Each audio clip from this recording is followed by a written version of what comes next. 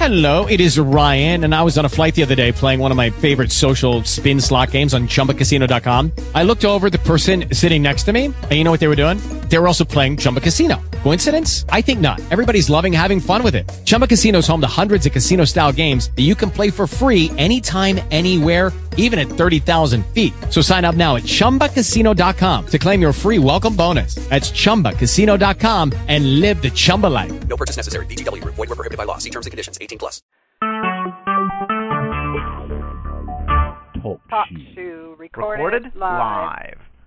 It is August 20th, 2015 at 7:32 p.m. Eastern Daylight Time, and we are in Maine, up on the upper part of the East Coast, but we're not actually on the coast. We're up the Penobscot River, so Bangor is the third largest city in Maine. Portland's the largest, Lewiston's second, and Bangor is third. Thank you, Desertpete, saying the audio is good. I want to welcome everyone here tonight. Last week I had a bit of a rambling week. I was having a hard time thinking correctly and putting things together, and some days it's just like that. And like the next day I was like, hey, I thought of all these things I was going to talk about. Should have just done a little on-the-fly show, but, you know, life took over and there's all kinds of other things going on.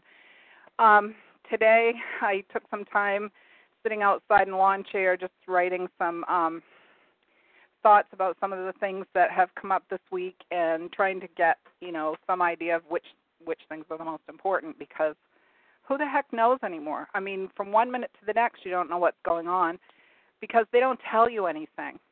The media tells you nothing. We cannot go by anything they say because the little tiny bits they give you are totally slanted. They are put there to either draw your attention away from something going on, Hillary Clinton, or to make you scared, wildfires, and floods, car accidents, sinkholes. All right, you get what I'm saying. Tonight, the last thing that was mentioned on ABC News with David Muir, I don't know if anyone was watching it. I was watching it because I was still eating. But they had 2 million hits today. I mean, likes on Facebook, so they're celebrating. I thought you'd like to know because that's so important. It's pretty bad when your national news that's only 1/2 hour an evening has to include such things as Caitlyn Jenner's car accident and whether or not they have 2 million likes on Facebook. Please. All right. I'm going to start with something tonight that I just found. You know, I find things by accident sometimes. I call it serendipity. I really like serendipity because while you're looking for one thing, you find another, and you go, hey, this is really cool. And that's one of the things about educating yourself and reading and looking at things widely and actually considering what life's about and why we're here and all that kind of stuff. Because occasionally you'll come upon gems just like sitting there, and I don't even know why I saw this person, but this person had replied to someone else's posting on Facebook, and I went over to their Facebook to look at the rest of what they had and found out that this is a person who is a libertarian in Maine. This is somebody who has a name that people in the Patriot community would recognize right off, but it's not the same person, and the name is Richard Light.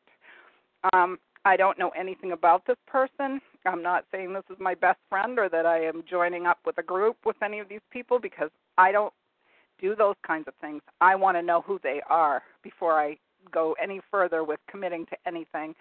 And it is especially true and especially important these days because we have so many traitors amongst us, as you probably have started to figure out. And it's not that hard anymore to spot them because if you've educated yourself and you've gone out reading widely and you know what's going on in the world, you can see the people that are giving you about 85% truth, and then the other 15% is a little sketchy. And that is exactly how they operate so that they'll be believed. So, you know, when you see the next expert come on TV and tell you all about what you're supposed to do and think and everything, take it all with a grain of salt, including what I say. You don't know me. You might know me. You might think you do because you've talked to me for a while, or I've been, you know, doing this show for a few years because we're on episode 214 now. But you don't know me unless we've met in person or, you've had any kind of interaction. The only person that's in the chat right now that I know of for certain that I have met is Dottie. I don't know who the guests are, but Dottie's the only person I've met in person. I met her in person once. But I have to see somebody in person. I don't even allow people to be Facebook friends unless they have met a relative or friend in person, or that I've seen them before or know them fairly well. I don't take people just because they happen to like following me. I'm trying to still stay low-key because there's people here in Maine that are freaking unbalanced, I want to say, and don't know what their agenda is, but all you got to do is watch them a little while, and usually you'll be able to figure it out. But anyway, that's my little rant on that. So I'm going to go and open up the piece that I was talking about from this person's Facebook. I was very, very impressed with this person's way of expressing things. So his name is Richard Light, and he had put a like or a comment on somebody's page that I was reading the other day, and I really liked it. So I said, I'm going to keep this because this is like a very thought-provoking piece that he wrote. And I have told people, I have some tendencies towards socialism myself because there's certain things that I can see need to be done. But as far as forcing people into things, as far as forcing them to buy insurance and all of that stuff, no, I don't think the government should be taking over every aspect of life, and all you have to do is sit down and let them decide everything for you. So, I lean towards libertarian, and that's what this is libertarianism. This person is a libertarian.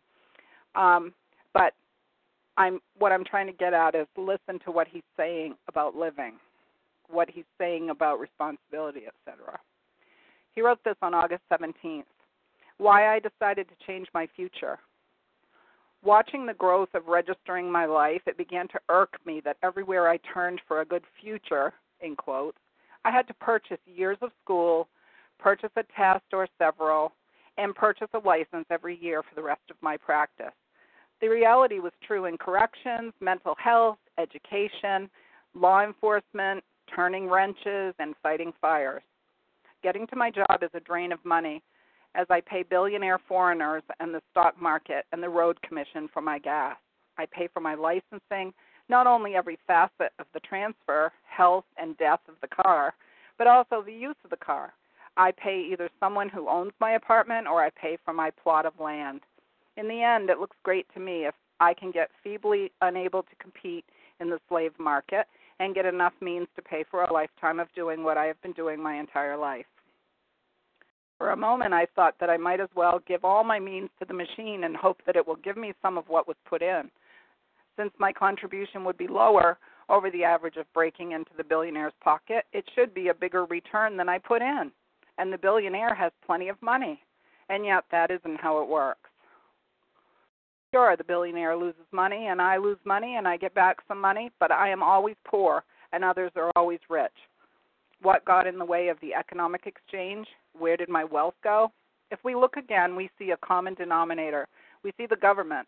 The government was paid to take their money, and I paid the government to take my money, and we paid for the government to reallocate the money. But the government was able to determine how much money went to whom and had to take its cut from the pool. The government is big and well paid, with great health care, great education, and a great retirement.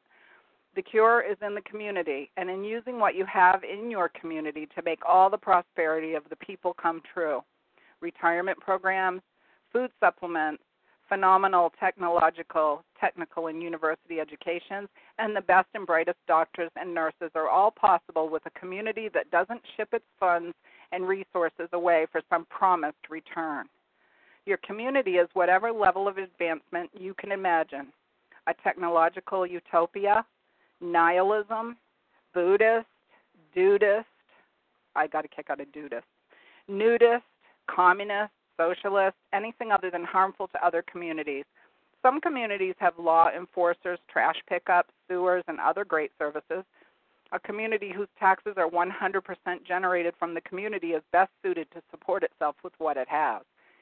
Small communities may need to join finances for certain tasks, outsourcing landfills or law enforcement, and all persons would have better options for work and prosperity when a community needs services, food, and furniture, as everything we need becomes less about what a freight liner can get to our home and more about what we can do as a community to pursue happiness, liberty, and life. A farmer can manage his crops, provide his own security, produce and thrive, while a genius engineer works in a scholastic empire of technologies and industry. The Constitution of the United States, the community empowered through individuals, because government of the people, by the people, for the people, shall not perish from the earth. And the two hashtags are Libertarian Revolution 2016 and hashtag light numeral 4 ME, which is abbreviation for Maine. I was very impressed by that writing. It's a lot how I feel about things. I think that when, people listen to the conversations that I have with you, the opinions that I give on this show are basically that people are responsible for themselves and their families. They are to take care of themselves and take care of their families. And if there's something left over, they should be looking out for their neighbors and seeing if they can help them. And that's about it. I mean, we are not in charge of what happens in the entire world. There's no possible way we can be. But each person taking care of themselves, their families, and their neighbors would take care of the whole world. Think of it that way. There's been a lot of talk lately about what can we do about this? What can we do about this? Problem solving all the time. People are trying to get their problems solved. And they think, they'll use the type of language like, if you're not part of the solution, you're part of the problem, which is one of their favorite things. This week, more stuff about political correctness, more stuff about what people are allowed to say, how they stand, what they talk about, how they communicate with each other. You know what? It is an interpersonal thing. When I was taking speech classes, they called it pragmatics, which is that you learn from experience in your culture how to communicate with other people. You don't need to be told by somebody who is a globalist how to communicate with other people. They don't have any idea. They're basically spouting back what they've been told to do. My mother taught us when we were kids that there was no way that you'd have bad manners if you just were, acting in a decent, kind way to other people, then your manners would be right. Not to worry about which fork was where on the table. Because rule followers, they worry about things like that. They worry about how far away from the plate the fork is. Come on, is that important? Is it important if you have 2 million likes on Facebook? Come on, people know better than this. Anyway, that was that piece I read was Richard Light. It says, running for Maine District 96, but fighting for all Mainers. I don't know if he's talking about for this fall. I don't know much about him at all. But it looks like he's been writing little pieces on his Facebook page for a while. I don't know when he started, but find a libertarian candidate or be one. The time is now. That was his August 12th post, or one of them. And it's true. We do have everything in our life is licensed, registered, etc. Okay, now on that same idea, where we talk about all the time about the confrontations that people are having between the two parties, and that I'm always saying it's not the parties, because people will try to drag me in. I've been on both sides. I've worked on both sides for political issues and for candidates, and I can tell you that I wholeheartedly believe that it has nothing to do with political parties.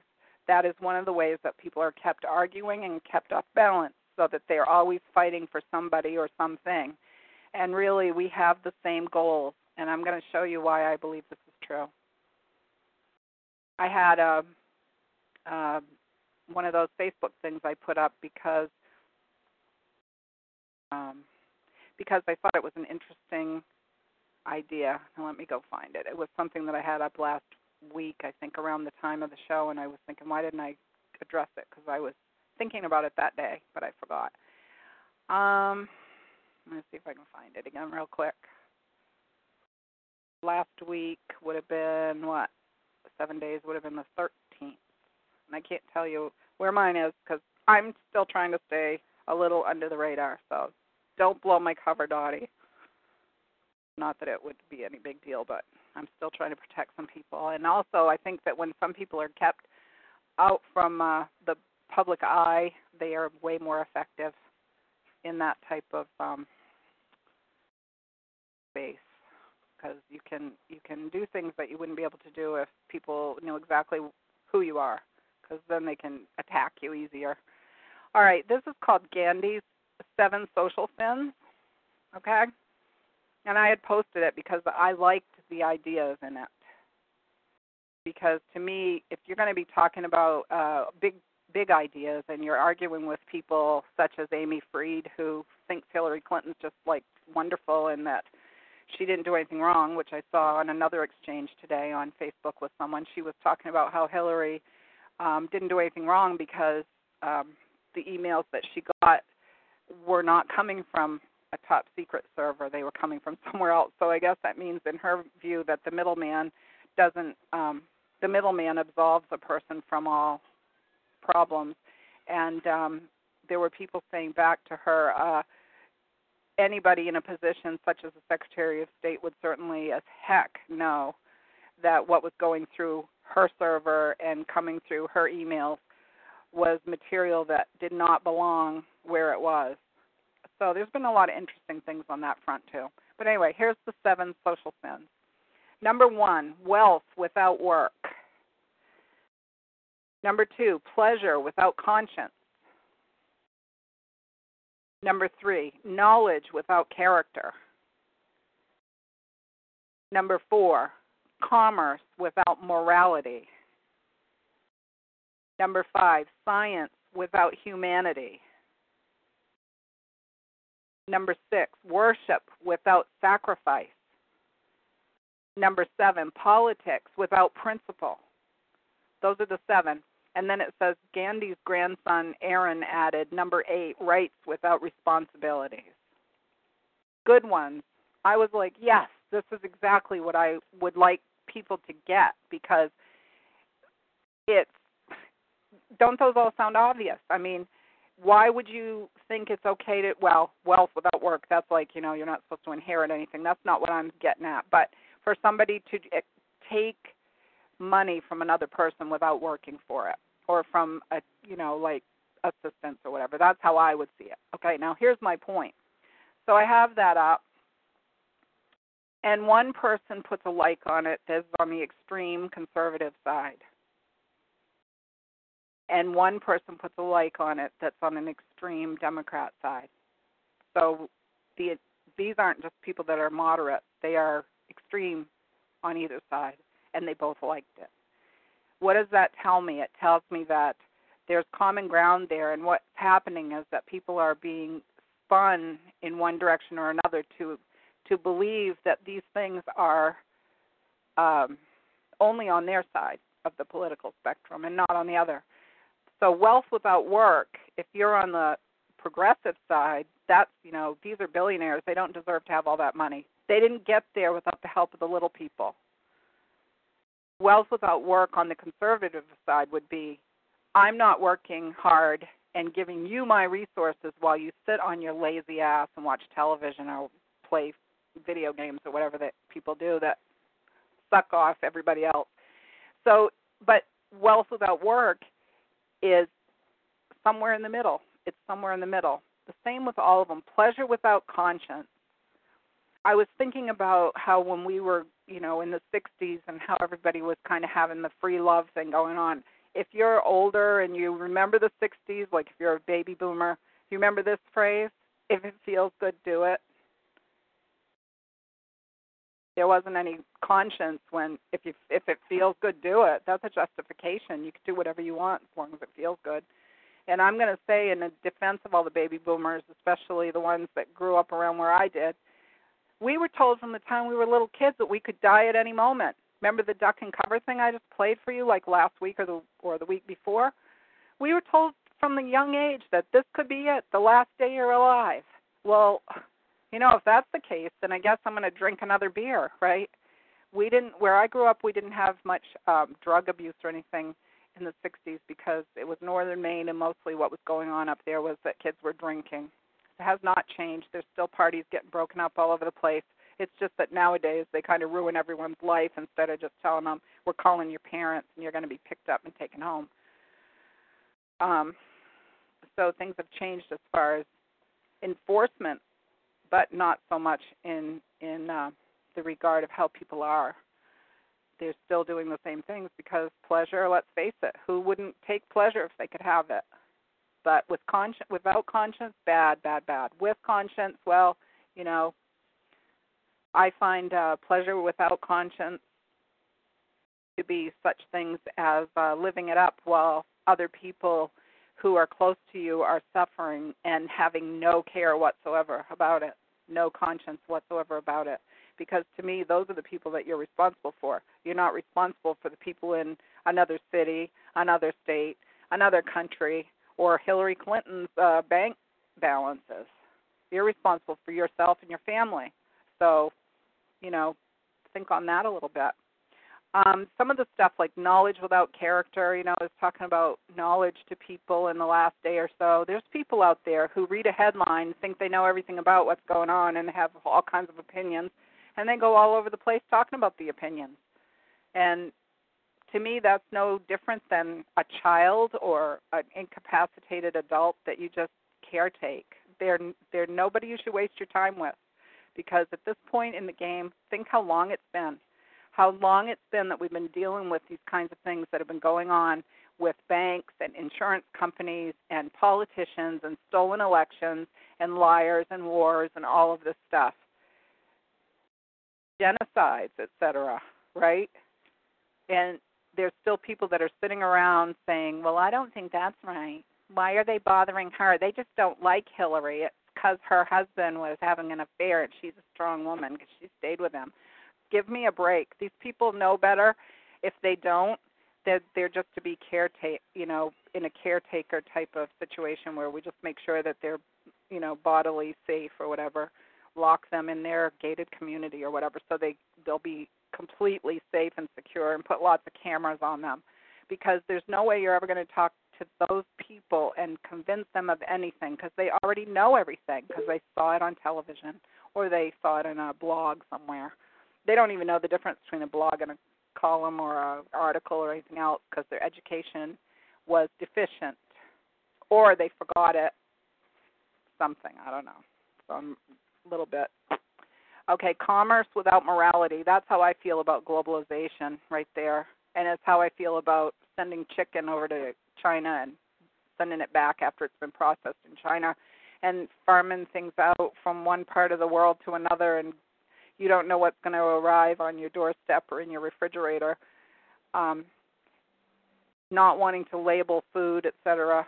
You know, it's like, where's the morality in this? You've taken people's jobs away, trying to control whether or not they have a garden or that they burn wood or something else they have to do to support themselves, and it's all about whether you make money or not, or your friends make money, and nothing about feeding people. So there's the commerce without morality. Sweatshops, that's all fine as long as you don't have to see those little kids making something. Ship it right in here and sell it to everybody. Science without humanity, that's how I look at these robotic things, these drones, all this stuff that, you know, is blowing up, and people are saying, what the heck just happened? And, you know, the computers that are attacking each other in the networks and all that stuff right now. Pretty big stuff going on in that department, too. I was looking today on the North attack map, I think they call it, the one I showed you before if you hadn't seen it already. It's a computer network simulation of how the networks are communicating with each other and where the cyber attacks are coming from, that kind of thing. I don't know how valid it is, but to me it looks like it's valid, and you know, it was recommended, and you know, not being a IT person, I don't really know for sure how valuable it is, but today I'll tell you, I saw some pretty interesting activities on there that I hadn't seen before. And it says like where the attack's coming from and where the attack was aimed. In other words, it shows it. And there were like, Germany was like pounding the crap out of St. Louis today. Germany. which has not been one of the attack origin places. Most of them have been China. Lately, there have been some other countries that I've seen that were just pounding some area.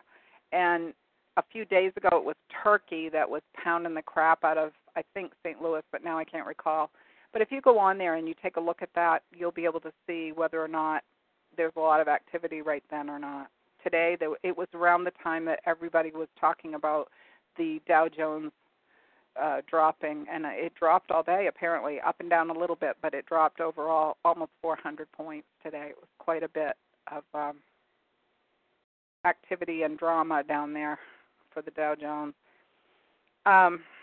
Okay, what else was I saying? Let's see. Worship without sacrifice, yes. Worshiping without sacrifice. People who pay lip service to whatever they find moral, but they don't do anything about making sure they are moral and living a moral life and, taking care of business. The whole thing, the Ten Commandments or whatever their religious beliefs are. It's not okay just to quote, prove it. Get out there and do something. Today I saw a little kid on the local news, this little boy, he's been doing this project every year for his birthday. It was a little human interest story.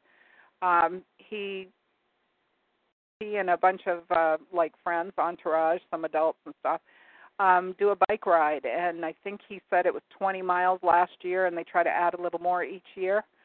And they take donations, and when he's done, he takes whatever he's got for money, and he gives it to the Humane Society to take care of the animals over there, food and bedding and things like that. It was a cool little thing, and I thought, how awesome. Here's a kid. He sees a need. He goes out and does something about it, all on his own, really. He has some helpers, but he's the leader, and he's the one that thought it up. A lot different than somebody who sits down, puts on a pink ribbon or a purple ribbon or writes a check somewhere. Oh, I'm good. I always give to the American Cancer Society. Every year I give them $500. Yeah, and it probably didn't even give you a light pinch to do it either, as you wrote it all out. Anyways, that's just one of my peeves about people who are, let's see, my nephew calls it slacktivism, which is that you're lazy but you think you're being active about stuff. Politics without principle. I don't think I need to tell anyone in here what that means. It's just like end justifies the means. Whatever you want to do is good. Just as long as you get that end result, you get, I don't know, Bernie Sanders or you get Donald Trump in office. Oh, God, please. And rights without responsibilities. That I would put that back into the community thing that was mentioned in the Libertarian posting, which is that you have a community that you live in, and you have certain rights from being within that community, and you have responsibility as well, which is to protect it and to make sure that everyone's fine within your community, whatever it is. And some of us belong to several communities, so we always are trying to look out for each other, make sure everyone's all right. Those are the ways that a large group can be taken care of by using a smaller model within it. And it doesn't have to have bosses, and it doesn't have to have all the rules written down so that you can refer to number 8 or number 2 or whatever it is. But the people develop their own culture on how they're going to go about solving problems and getting done what they need to get done.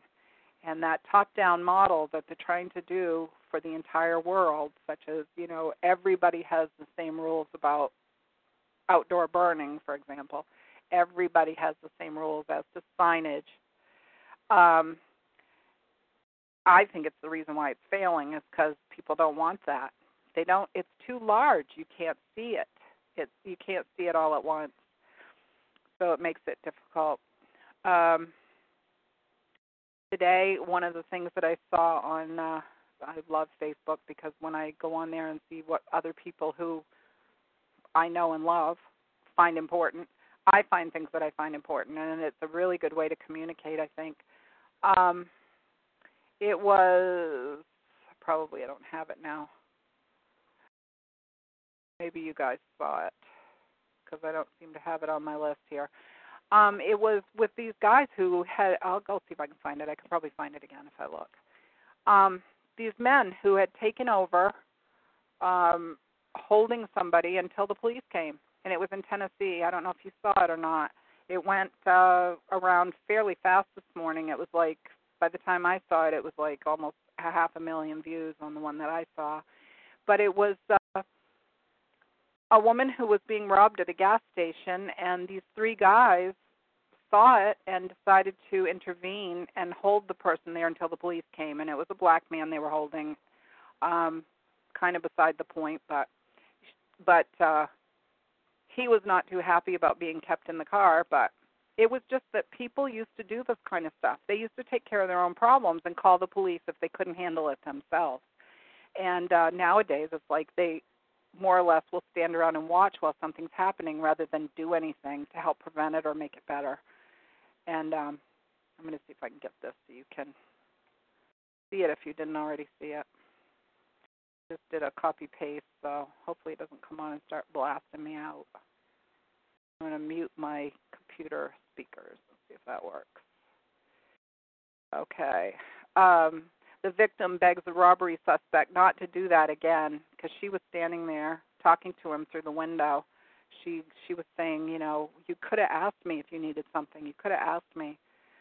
But let me see if I can put that in the chat for you guys. Oh, Dottie's already done it. Good job, Dottie. Yay. It's good to have a backup plan, right? So good. So you got that. And, you know, how hard is it? Yes, yes, it could be dangerous. It's possible that if you had three big guys there and you had this one guy who was really, you know, wild and had his weapons and stuff, that it could have turned out that somebody might have got shot. But that's the nature of this type of thing anyway. It's the same with the police. When they come, they have to face that. Well, do you think these little punk-ass kids would be doing this, excuse my language, would be doing this crap if they knew that the possibility existed that somebody's going to grab them and stop them? That is one of the reasons why I will never say that somebody should call the police first, because as they say, you know, you need them right now and they're only minutes away or something. It's like something that should be done immediately. And this kid obviously thought he was going to get away with it, and his luck ran out today because there were three big guys, and I wouldn't be surprised if some of them were ex-military because they knew how to restrain him within the car. And they acted quickly, and they ended it. And this guy is going to be, you know, probably cooling his heels for a little while. All right. I'm looking at my notes that I wrote on paper today because I was trying to keep my wandering mind together a little bit. Some days I brainstorm more than others. Today was a really good brainstorming day. Okay, let's see.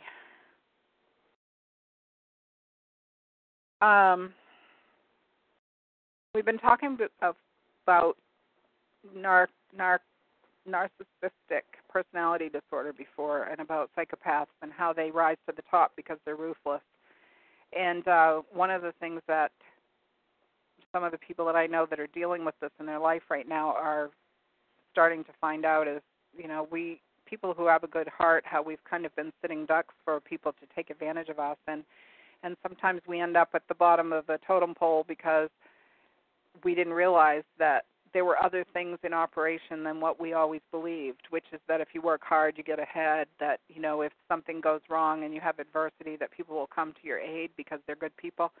Well, sometimes they don't come to your aid, even if they are good people, because they don't dare to, because there's a lot of undercurrent going on. There's a lot of corruption going on. So one of the things that people always talk about is how are you going to recognize it? Where would the red flag be so you could see it coming before it started causing you problems? And the lack of remorse is one thing, but they already have acted before that happens because they've already done something. For you to notice that they're not remorseful and they have no conscience, you wouldn't know that just from when you first meet them. But one of the things you would notice is kindness. And if a person is kind, then they aren't just thinking of themselves. Because kindness, unless it's a manipulation, and usually you can spot those kinds of kindnesses, like, you know, they don't ring true. They're a little hollow. But a person who is genuinely kind, expecting nothing in return, is not likely to be one of those people. So anyway, that's just another one that came to our attention this week, some of the friends that I have that are going through this kind of stuff. And I was thinking about that this afternoon, and I was wondering if that's where all this stuff about people putting guilt on kids or teachers putting guilt on kids, parents, what they refer to here as Catholic guilt. You know, I'm guilty. I don't know what I did, but I'm guilty. That guilt might have been taught to children as a way to confirm that they had a conscience. In other words, to build the conscience. So when people come back later on and they say, you always made me feel guilty, I always felt guilty and that was wrong, it was abusive, etc., maybe it also taught someone that they should be thinking about other people and not just themselves at a younger age. I'm not convinced it's all from child rearing, though. I really think there's some people that are born narcissistic and that it's passed down in families. And it's not every member of the family, but some can wreak havoc with the entire family. And I'm sorry if anybody in the room right now is a victim of any of that. I seem to find that a lot of people that I know fairly well in the last few years have had these things happen. And it's like one day everything's going good, next day their significant other has bailed out, just gone. Like nothing wrong, just they vanish and they're just done, you know. So where does that come from? It's not the way we were raised to treat other people. So I feel bad when that kind of stuff happens to people. I've been watching people's photography that they put online, and some of it's very beautiful. But I find it a little alarming when they think it's pretty to see rainbows in the sky on a beautiful sunny day, and they think that it's some kind of sign and how beautiful it is, when I know that it's aerosol spray that's refracting the light. I mean, people really don't want to accept the fact that the skies are sprayed with junk or whatever they're doing, chemicals, and they're sprayed. And you look at it, and they run some type of electric current through it, using HARP or something like that, running signals through it, which breaks up the clouds, makes it look like fish bones or something. That stuff's not natural. So if you're not older, like baby boomer and older, you probably don't realize it because you've seen it so long or since you were a child. That is not natural. Clouds don't do that. They don't make a nice pattern of rippling like that. So they'll put up these beautiful photos they took with the color of the sunset or something on, and they'll say, look at this beautiful sky. And I'm thinking, it's filthy. It's full of junk. It's full of spray and electronic something or other, radio or whatever, to make the weather change or to dry something up or to, cloud over an area, whatever they want to do. It's weather modification. And it's very easy to find it. Just Google search that instead of chemtrails, and you'll see all the science about it, everything about it. There's patents on it and everything. And it is something that was planned a long time ago. The Air Force, I believe, was the impetus for that, and it was called Controlling the Weather by 2025. I think they're a little bit earlier because I think they've pretty much figured out how to control the weather, how to intensify storms, and they're scaring the crap out of people in certain areas when they decide it's a good time to do it. I think Katrina was probably one of them. I think they steered it. Not necessarily that there wasn't a hurricane, but that they intensified it and steered it by using some of the scientific methods that they can use. And I'm not crazy, so don't even try to go there, because I've studied on this stuff a long time. And no, it's not a conspiracy theory. So look in the science stuff, the normal science stuff, the things that are, annotated and everything else, if that's what you want to do. But don't question me, because I have done that. Okay. I still have not heard from my bank the certified letter that I sent in July. It's been 6 weeks, I believe, and I have not heard back from them. So I don't know if they just are afraid, they don't know what to do, because there were several issues that I raised in that short letter. But I'm going to say no news is good news right now, and can't add any more problems to the plate, so I'm not going to worry about it right now. Worst comes to worst, we pack up and move. So I'm hoping that at some point I will be moving anyways, regardless. But there's a lot of stuff hanging right now. And I don't know if some of it's done intentionally or not, but I'm not going to think about it too much because who cares anyway at this point? You know, people still think that no one's paying attention to anything anyone's saying or doing, and that's so far from the truth. Talking to some people today about supposedly the story about this database that has cheaters on it that have all kinds of politicians and, you know, influential people, especially the Washington, D.C. area, was of particular interest. And they were like, well, I don't know why anybody would care. It's like privacy, you know, who cares what everyone's business is? And I'm like, you guys, you don't pay attention. Everything is collected. Everything, including Hillary's emails, everything is collected that goes over the internet. So you don't have any privacy online. So type in your little password, and if it makes you feel good, but that doesn't even really matter. Somebody that wants to can get in there and get it. So the electronic communications are not secure. And obviously the top secret ones weren't terribly secure either if she got them. And I'm going to get something in play for you in a minute regarding that because I think it's really important that other people hear it that may have missed it. Consent of the governed. Is it consent if people aren't informed? I say no, it is not. So if there's any kind of fraud involved, if people have been lied to in order to get acquiescence or people to become complicit or whatever, and then these people in the background who run everything are going, see, they consented to it because they didn't object. They didn't object because they didn't know. So the people that control this world, who we would not know their names, they would never have their names out. The ones we see are the puppets of those people. But they think they are so superior to everybody alive on the planet that, and maybe they are because we can't see them. We don't know who they are. But maybe they are. But they think they are anyway. They think they're God himself. And they want control of every last tiny detail of our lives. They want to know everything about us, and they want to control everything about us. And I don't know why they're wired that way. I have no idea why. I have no desire to know every detail of every human being's life on this planet. I would like to think that people are having a good life and being successful wherever they are. That's just my nature. I want people to be successful and happy. It's one of the reasons why I wanted to go in the Peace Corps. It's because at the time when I was a teenager, I was seeing the starvation going on in Africa and not understanding why nobody was doing anything about it. And I still don't understand it. I kind of get why they're starving them.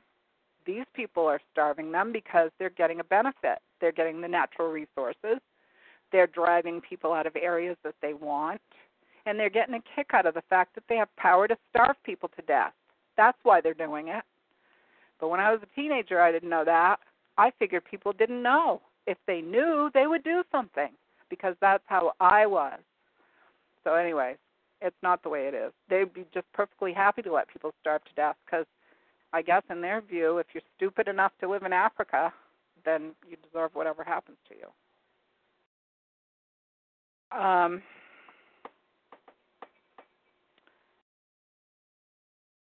I had written down a little note here, debating and arguing, Miss Hitchings. I had a teacher in high school. Her name was Miss Hitchings. People used to make fun of her. She would get angry sometimes with the boys, and she had white hair, and her scalp would get red, so her hair would turn pink, and we used to laugh about how her hair would turn pink. She'd get so mad. Her eyes would just be flashing. And she taught, back then we were tracked in school, so we had, we had college-bound seniors, and we had people who were in secretarial courses or business courses or agriculture courses. And so our class wasn't terribly big. It was probably about 15 to 20 people, and we were involved in all kinds of, current events things. We were studying on the diplomatic history of the U.S. It was a big, thick book we had to read in. It was horribly dry, but it was very detailed. And she would lecture on all these different, time periods and what was going on. And I would probably love hearing those lectures now, but when you're a high school senior, you're just thinking, I just got to get through it. I got to get till I can pass the test. I got to get an A on it, that kind of thing.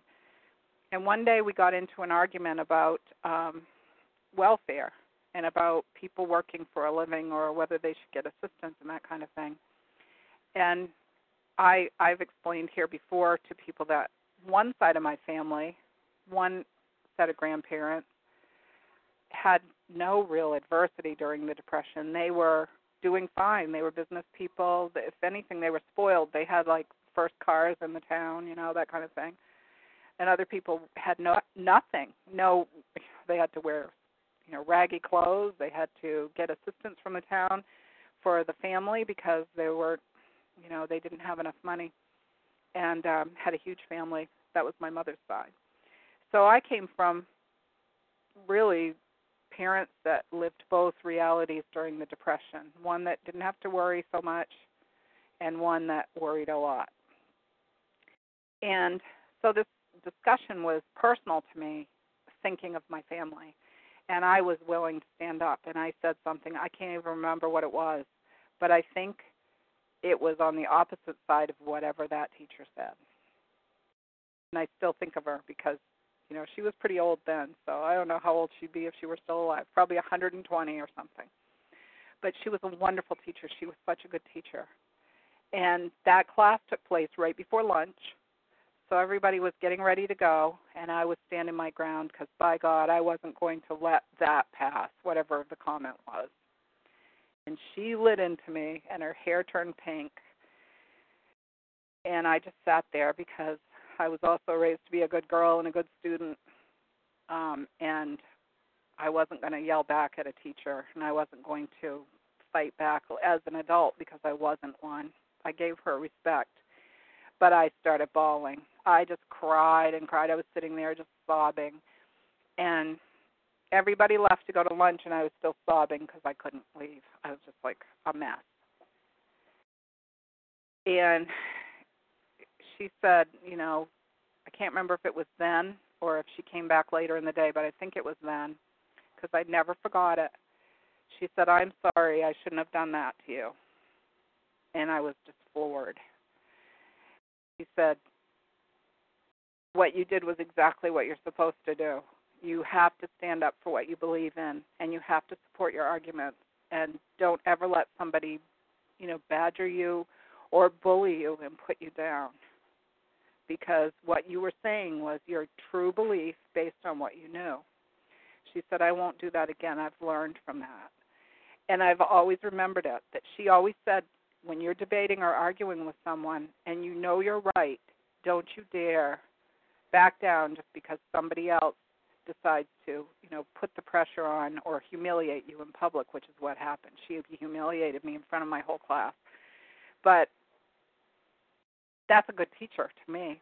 She absolutely inspired me. I thought she was wonderful, and I always did. She also encouraged us to pay attention to politics, to write essays, write letters to the editor, keep track of what was going on so we could talk about anything that was going on in current events at the time. And there were a lot of current events back in the late 60s, I can assure you of that. So shout out to Miss Hitchings, wherever she is. I still see her. Can see her face right now. Her glasses, her white hair up in one of those kind of messy buns, not even really a bun, but kind of pinned up and turning pink. My whole class would laugh if they heard me saying that, but pretty wonderful person. All right, let's see. I think what I'm going to do is I'm going to get that piece that I was going to play for you guys so everybody can go get a tea, a water, whatever, and listen to it while I regroup, because I think this is really important. And if you missed it, I don't believe you'll go find it and listen to it. And I want to know what you guys think about the validity of it and whether or not you think it's, let's see, how would I put it? Whether it was a staged type thing or whether it was a spontaneous thing that the person actually is credible to you. or the people, I mean, are credible to you, using your own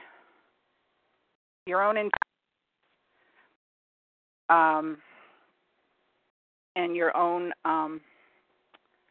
background and experience from what you know, because that's what I always say. You have to use what your own experience is, because other people can tell you something, but it's not going to be the same thing as you using your own brain. So I'm going to go see if I can find that and put that on. And I'll tell you, I just heard it like a couple of days ago. I don't even know where I found it. Like I say, some of the things that I listen to on the internet are because I saw someone post a link somewhere in a comment, or maybe I was looking down through the different threads on Godlike Productions. God, I always laugh when I say it. It is a conspiracy site, yes, but it's also a breaking news site. And if something was going on anywhere in the world where these people are, they will post it. And a lot of times they'll even put pictures. So it's a breaking news site. You can go there and look at things, and then if something strikes you that you want to learn more, you can, go to the video or whatever. And, yeah, there's a lot of foolishness there, too. It's the way it is, because people can post whatever they want. But what this was a Michael Savage interview, and I haven't watched Michael Savage much lately, or listened to him much lately, but I have in the past. And what happened was somebody had posted on one of the other sites about this interview, and that he had some callers call in about Hillary's emails and whether or not she could have accidentally gotten top secret stuff or whatever out of the Pentagon or whatever. So I'm just going to start it, and I'm going to play it until the callers are pretty much done, I guess. It may be a few minutes, I'm not sure. So take a break, drink some soda or tea or whatever, and please try to listen and see if you think this is credible. Michael Savage, August 19th, so it was yesterday. And this link that I'm at is the full show, which was an hour and 45 minutes. I'm not going to play that, obviously. But I'm starting at the point where the person, whoever posted it, said to start where the calls started in. So that's what I'm going to do. And I'll be in and out of the chat seeing if you guys can hear all right. Okay? Let me know if you can't hear it, and I'll boost it up.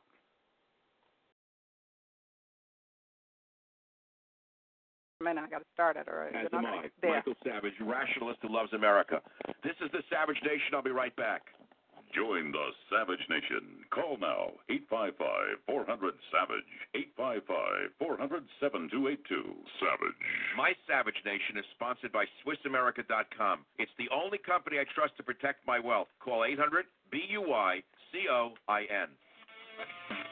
Do you want a government zero or a government of the people, by the people, and for the people? And what kind of government officials do you want?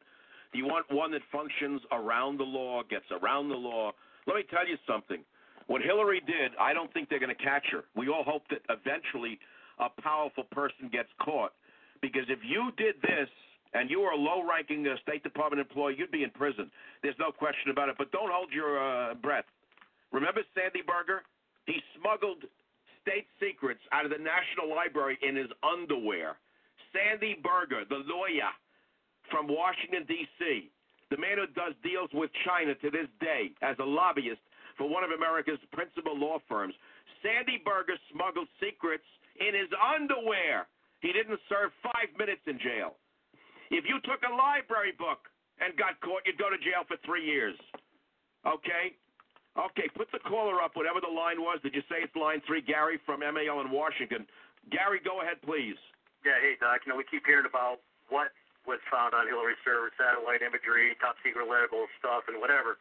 What a lot of people don't understand is that you just cannot sit at a top secret enclave terminal and type out an email to Hillary at pantsuit.com or whatever. That room is generally what is known as it's a SCIF. It's a secure compartmentalized information facility. It tends to be a room within a room that is partially, most times, a Faraday cage, which prevents any spurious emanations or RF emanations from leaving that area. So bottom line is that somebody had to either type that stuff up and redact the fact that it was secret, SITK, no foreign, whatever, and or they had to put it on some sort of a removable media, which is not allowed in a SCIF. And they had to remove it from this secure room, fingerprints, the whole 9 yards to get in the room, so that these people could get the information to Hillary. There was so many other laws broken other than the fact that she had Wow. on her server. Wow. Gary, I never heard this before. Were you a man who works in the military? I have, and I still do, yes. What you just said on this national radio show, has this been expressed on other shows, or has it been printed in newspapers? I haven't heard it. I've been looking for it. I've been trying to get through to other shows and all that. I'm surprised actually I got through to you because I always get a busy signal. Gary, I got to ask you to stay on the line, because what you just said has made news on this show. It should make news around the world. Guys, get Gary's number. We're going to open our number, the 4 o'clock hour on the East Coast with it. Gary, give us in a nutshell what you just said about the server. And you're saying, let me see if I understand. What Hillary received from the Defense Department had to go through a secure room. Is that basically what you said? Yeah, you cannot email for top secret information from a top secret enclave terminal or whatever, because that is in a room that's generally known as a SCIF. Okay, you can Google the term SCIF and all that. It's not like that's classified or anything like that.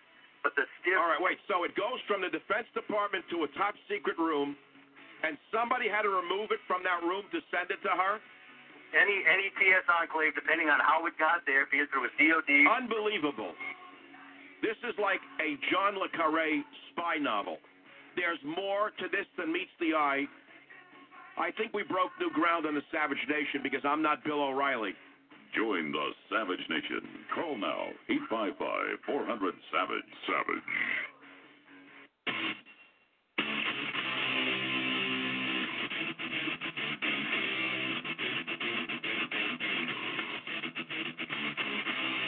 Warning.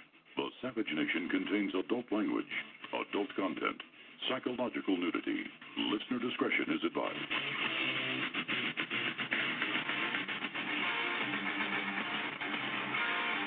And now, America's most exciting radio talk show, The Savage Nation, home of unprotected talk, borders, language, culture. And here he is, Michael Savage.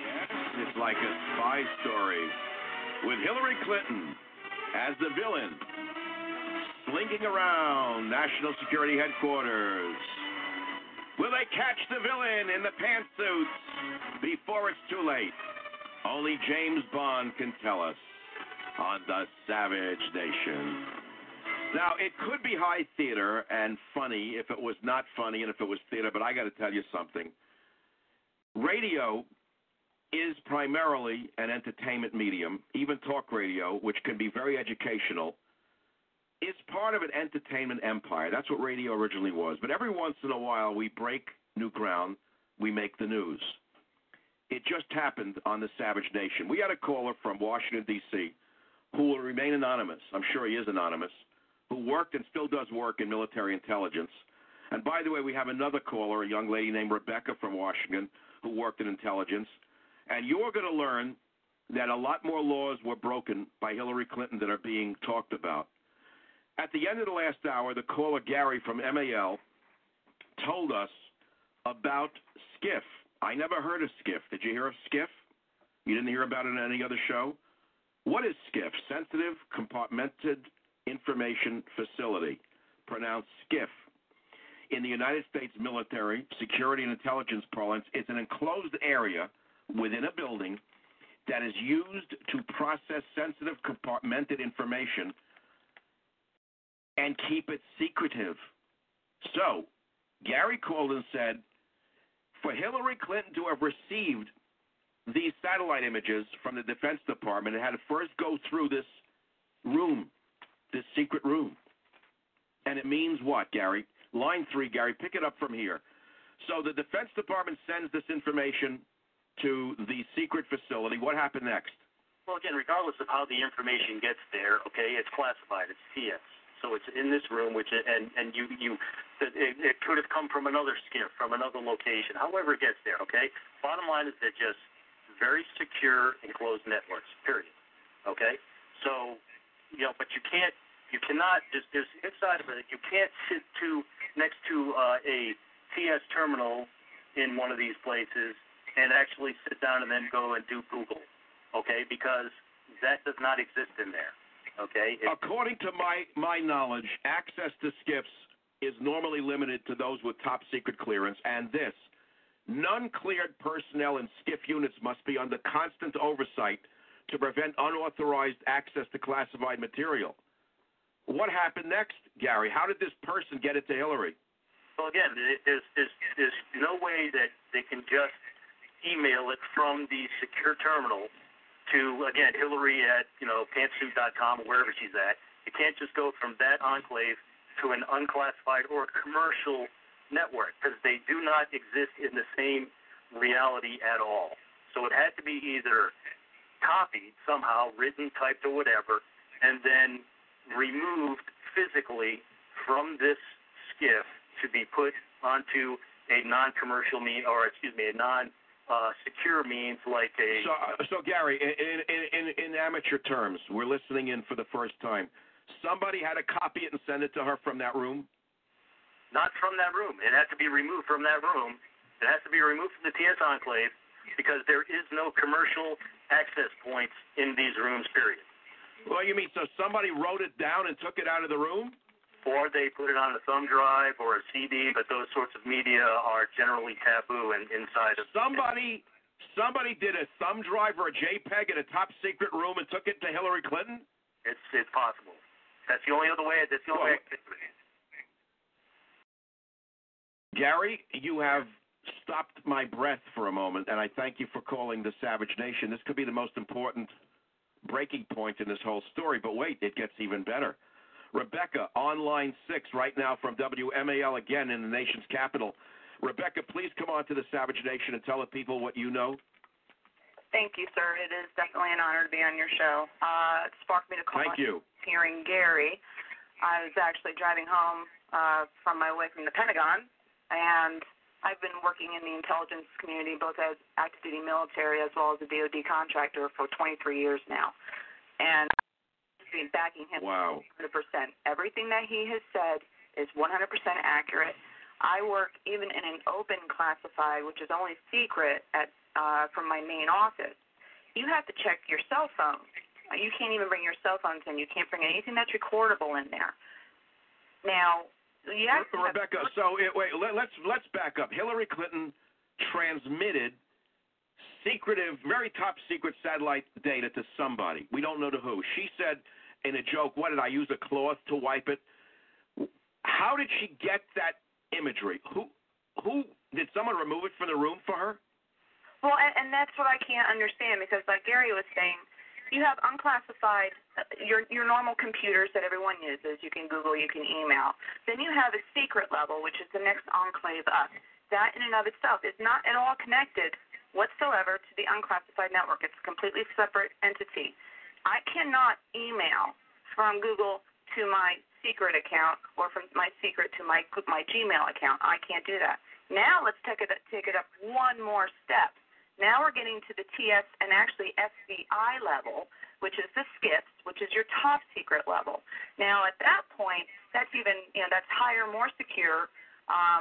You have to have additional clearances to get in there. I've had those clearances, and you can't even go between top secret and secret. It's not possible. And if they're talking geospatial information, which is what I have heard on the news, we're talking satellite imagery. That is TS-FBI. I can tell you that right off the bat. I know that for a fact. And that is what? Rebecca, that is what? That is top secret. Typically SCI level, which is an additional code on top of the top secret. So how would somebody have taken that satellite imagery out of that secret room, the James Bond room, and gotten it to Hillary? What did they have to do to bring it out of there? See, that's what I can't comprehend because I was a cryptologist for crying out loud. I worked this, and You are a cryptologist in the Defense Department, Rebecca?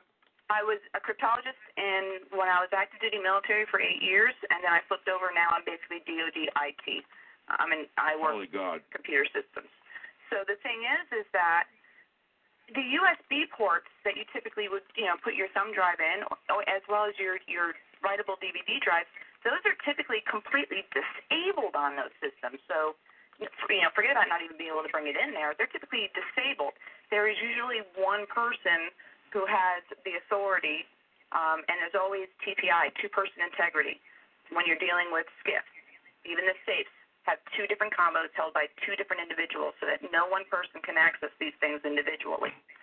So Let me ask you something. This top secret facility has a SCIF in it. It's a secure room. Is it underground? Where are these things? Typically, they're not always underground. Sometimes they are, but sometimes they can be internal, though. You'll never see one with windows because, like Gary was saying, they're specially protected so that the electronic emissions cannot escape. So spies. So in other words, foreign governments can't pick up the signal. Absolutely. So they'll typically be either underground in a basement, or they'll be internal in a building where you can have this heavy-duty structural integrity to the building, to these rooms. This is unbelievable to me. Let me ask you, Rebecca, you work in intelligence. You're a former cryptologist. You see the Hillary story. What do you feel in your heart of hearts went on here? Who was she sending this to, and for what reason?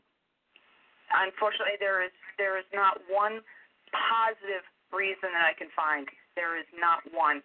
Everything's got to be. I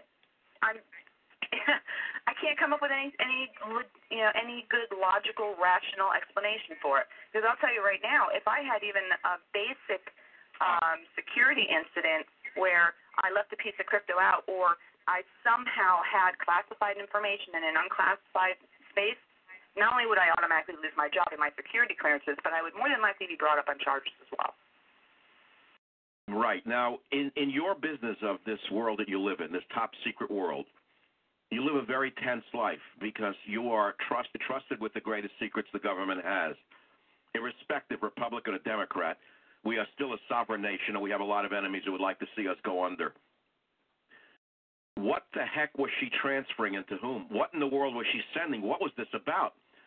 Okay, we understand it was satellite imagery about Benghazi. Isn't that what we've all heard in the news so far? That's what I believe. I believe there's something really deep and dark under there. Oh, my God. Please, let's not let our minds get carried away. Do we know when this happened? Did it happen before the ambassador was killed by the mobs or after?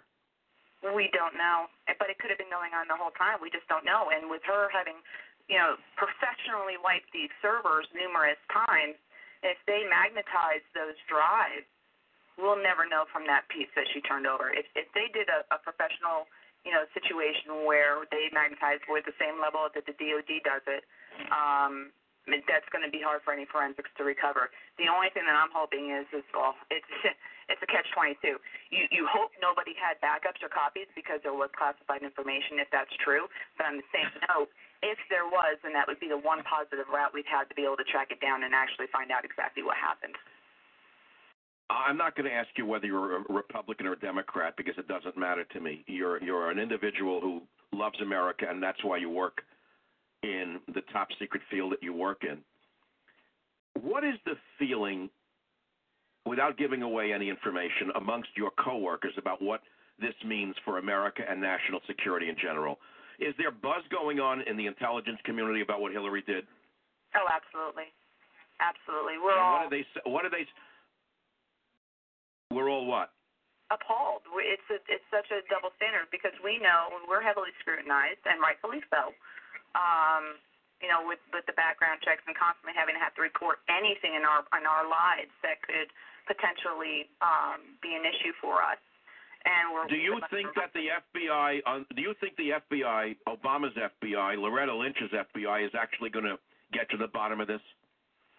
Unfortunately, I don't have the faith that I wish I did that will happen. Right. It's not an independent FBI.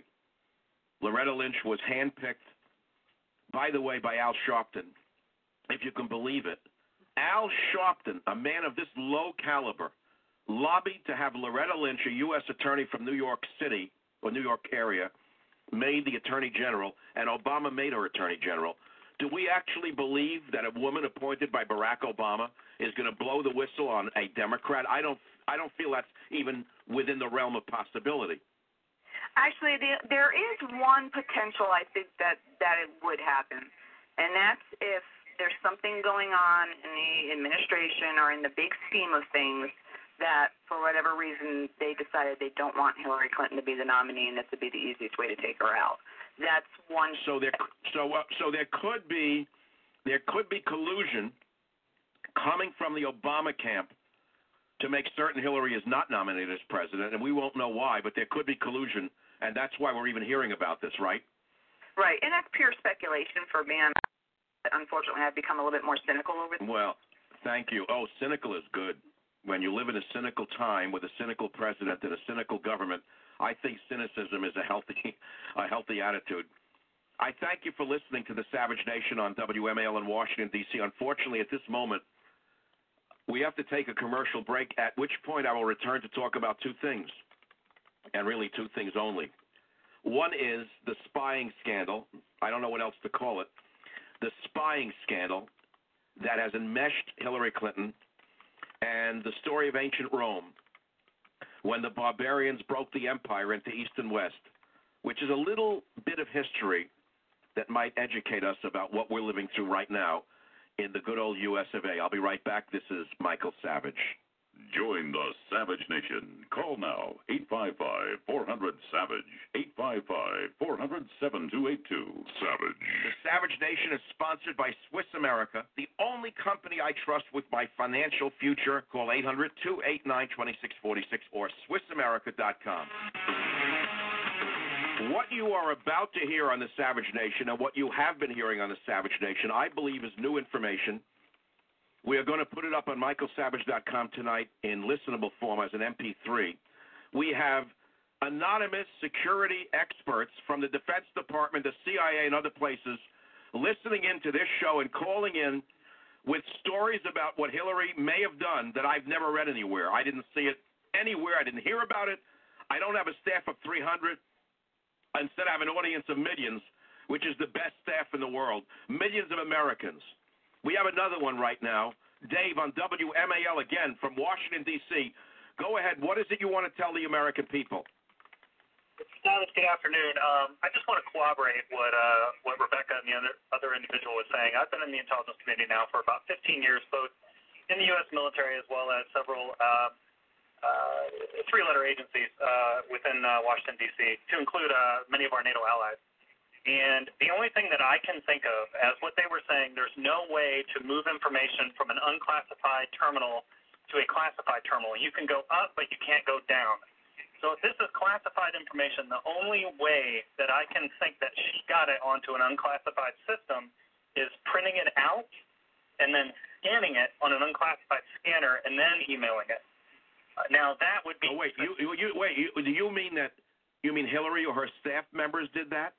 Perhaps one of her staff members printed it out and removed the classification markings. But what's really funny is that all of us, government employees within the intelligence community, if we did anything like that, that would be right. A security violation. We would go to jail. We also, some of us, get polygraphed. And we're at. I want to ask you about. Let's say, God, you did this. You did this not for bad reasons, but you did it by accident. Of course, you lose your job. What is the crime that you're charged with? The mishandling of classified information. Just mishandling of classified information is enough to land you in the slammer. Correct. Yeah, that's what I'm saying. So even if she didn't mean to do anyone harm with it, she just wanted to transfer it, she already violated the law. She mishandled classified information. But you and I both know that the law is unequal. It does not apply to all. In fact, as we all know, power corrupts, and absolute power corrupts absolutely. This is the Savage Nation. Be here or be a dummy. Join the Savage Nation. Call now, 855-400-SAVAGE, 855-400-7282. Savage.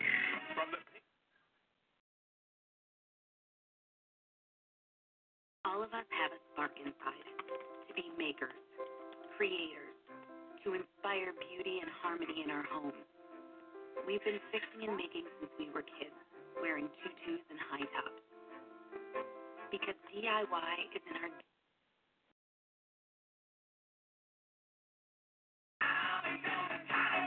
Savage. From the Pink Panther to the pink pantsuit in one generation. Will the pink pantsuit be caught at last? It's the Savage Nation. We've got to lighten it up a little bit because this is really reaching a point of fright. When you see an individual who would be president, who is even accused of this, and has no defense other than, I wiped it with a cloth as a joke, and she walks out of the questions. Do you really want to live in a country like this? Yeah, maybe you do. Maybe you already do. I don't know. But we've had people calling this show who work for FBI, CIA, DIA. I can't even name the agencies because I don't know all the acronyms. But you know what I heard in the voices of these individuals? People who have given their lives to protect America's secrets. They love America. It's easy for us in conservative radio to bash government and say, oh, everyone who works for the government is this, everyone who works for government is that, they're all lazy, they all want a pension. Let's not overgeneralize. Most of them work because they love America, and they do it because they want to keep this country safe and great. And I don't know whether they're Democrat or Republican. I could care less. All I know is that we have someone who wants to be president who is less than presidential in what she did. There's no question in my mind that whether or not she's eventually found out and punished for it is irrelevant. What is relevant is that she's not qualified to be president based even on the suspicion that she did something wrong. Either we live in a land of laws, or we live in a lawless land. It's that simple. Let me repeat that in case you missed it. Either we live in a land of laws that apply to all of us equally, or we live in a lawless land. You make the choice. I've already made that choice. I've been talking about it a long time. And we'll continue to talk about it on the Savage Nation. I want to go to my website for 1 minute before we get a few more intelligence personnel, all calling, by the way, out of Washington, D.C. This is the power of a national radio show.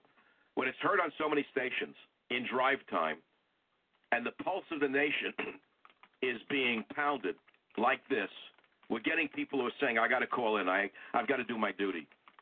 But let's not miss the other stories. On my website, I'm not pushing the website. There are stories that are worth mentioning. Here's one on the top right. Black Lives Matter organizer and a winner of an Oprah Winfrey Scholarship, a man who was allegedly a hate crime victim, has been revealed to be white. Can you believe this one? Yeah, I'll read the story. I know it's a right-wing conspiracy, but no, he was white. Here's another one. Trump border wall proposal sparks controversy, but barriers are popular worldwide.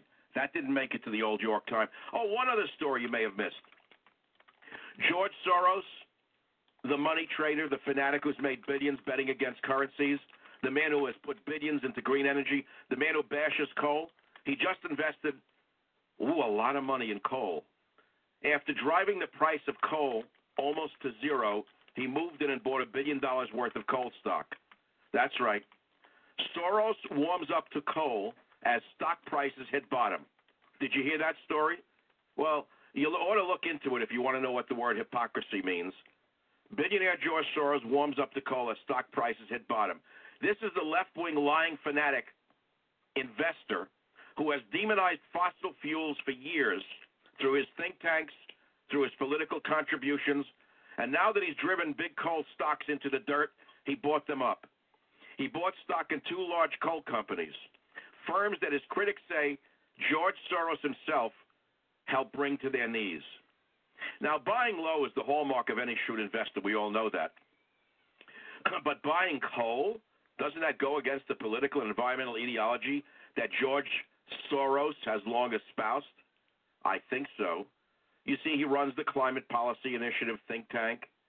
But did you know that George Soros just snapped up 1 million shares of Peabody Energy and 500,000 shares of Arch Coal, which now gives him significant controlling stakes in what's left of the United States coal industry?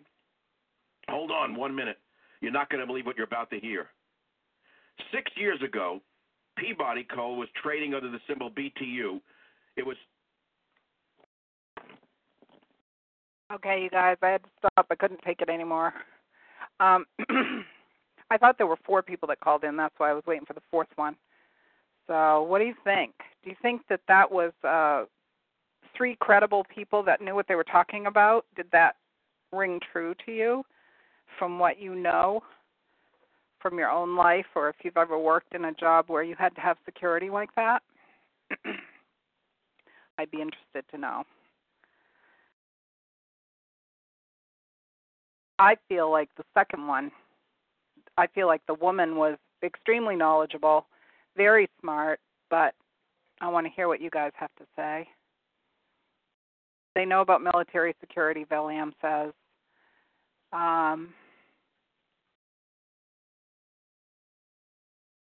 Desertpete says, yes, credible. You think all 3, you guys?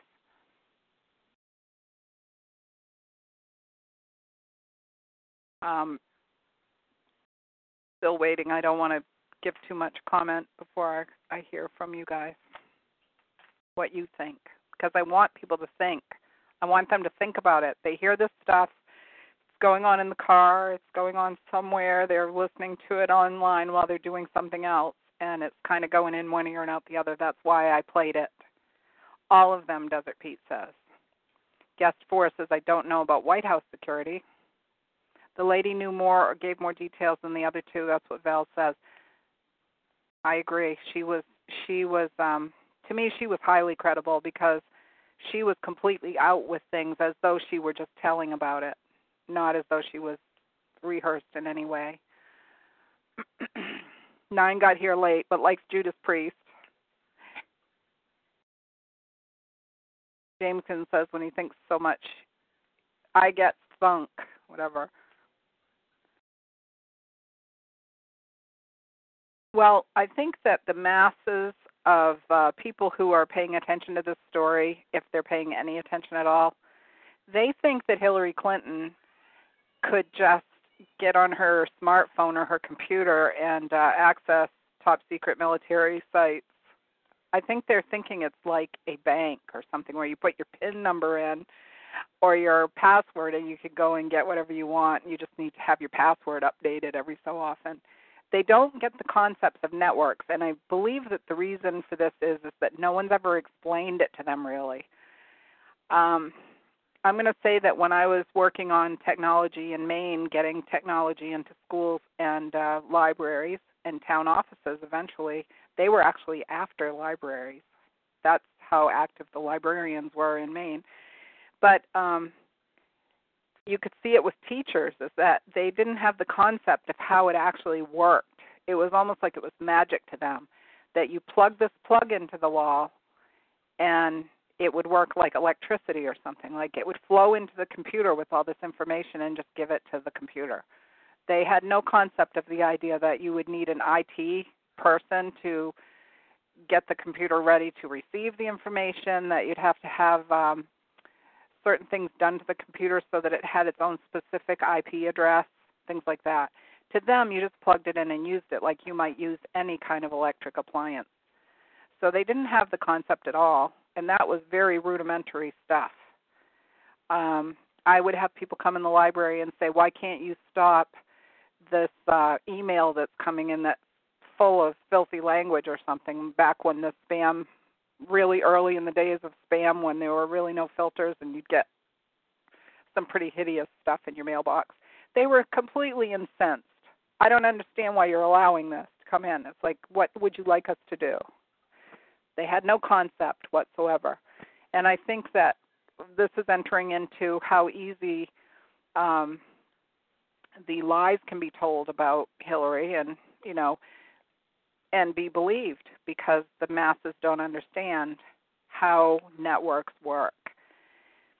It's my understanding that anything that is of a sensitive nature for national security is in no way connected at any point with anything that you would recognize as the Internet. And I believe that's what that woman was saying. So that is how I would take it based on my experience with networks, is that there is no communication between these two systems. There's no possible way. And she said the same thing. You could not sit there at the computer station or whatever they have in the secure room, which is the skiff, she was calling it, in this secure facility, which is similar to a Faraday cage or is a Faraday cage. I don't know. I've never seen one. But the way I understand it is the only thing you can access from that location is that network, nothing else. So when they were trying to figure out how this information could have possibly left, here's the other idea, okay? I'm going to see if anybody in the chat has thought of this, because we have some people here who study a lot of the same information and stories and connecting of dots over at Able Danger, so they know some things from other experts that actually do this kind of work. I want to see if they came to a similar guess as to how Hillary got some of this stuff, okay? Number 9, wouldn't trust Wiener Savage. Let's see.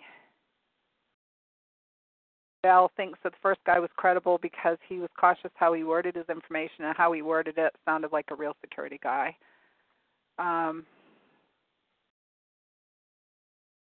Jameskin says, do your own research, and then it's no consequence what they have said. Yeah, and 4 is saying no windows. Yeah, no windows. Now, do they mean no windows for the room, or do they mean no windows as in computer program windows? I took it there were no windows. I didn't take it as it was no windows program. So which one is it? Maybe it's both. I don't know. But okay, so here's the thing that I think could have happened. They didn't need to access the top secret network from that location. Thinking outside the box. Because when their minds are led in a certain direction so that they see something in a certain way, sometimes they can't see outside the box. But a person that is not connected to whatever the outcome is or the process to get there looks at it and says, well, what if they weren't in the box in the first place? Because that is a network. It's just not connected to the internet as we would recognize it. So what about if they weren't there? What about if they accessed it some other place or some other way? Certainly from a standpoint of high-level communications, no one that isn't in a position where they need to know it is going to know it. And that's just people that have ever had any relatives that have ever worked in any of those things know this. They don't even know half the time what they're doing or how something's happening. They're just told the procedure for doing it so that they can't, work around something. And also so they won't be accused of it because they wouldn't know this aspect of it or whatever. So one of the things connected with State Department and communications and all of that, some of the stuff that I've been reading in the last few months, or couple months anyway, have indicated that the State Department is way more important than people realize, that it has more power than people realize, and that it has been doing some of its own stuff since the early 90s. And I don't think you have to think too hard back there to know who was in office and who was in charge back then. So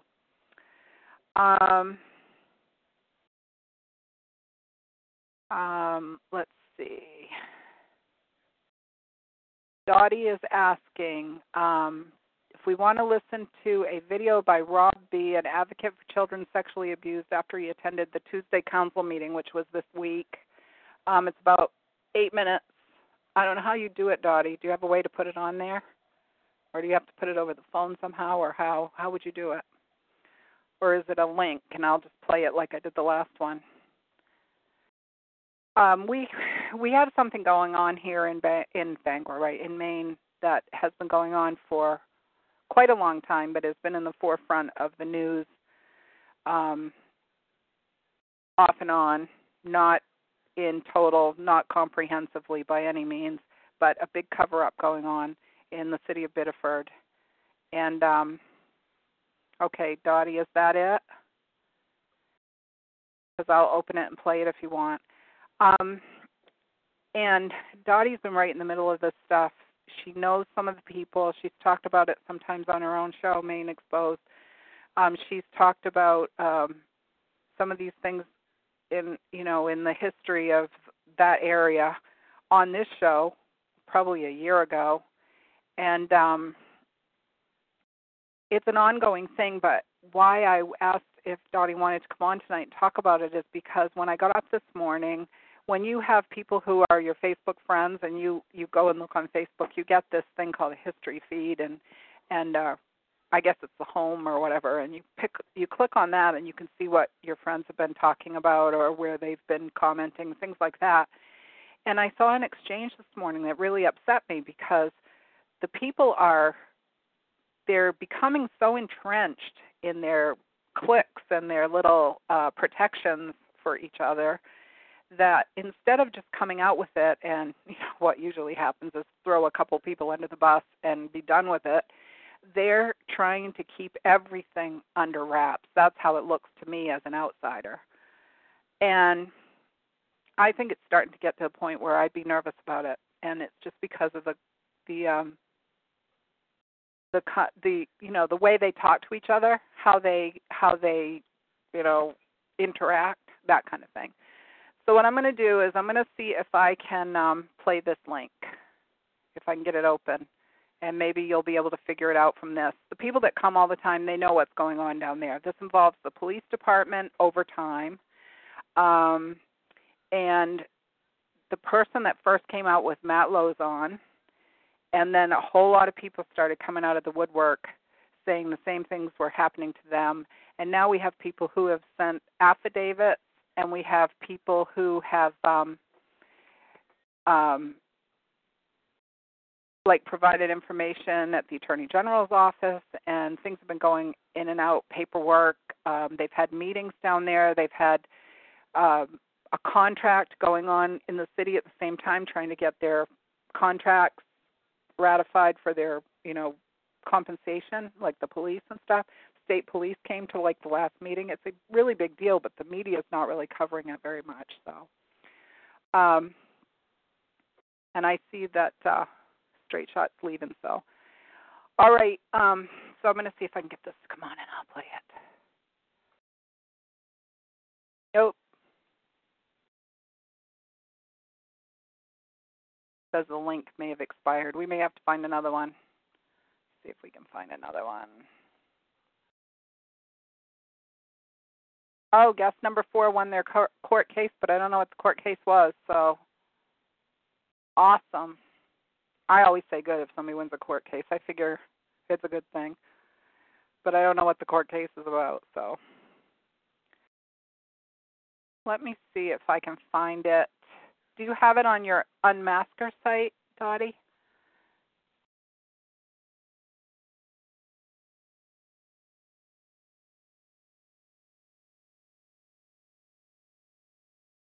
See if I can get to that.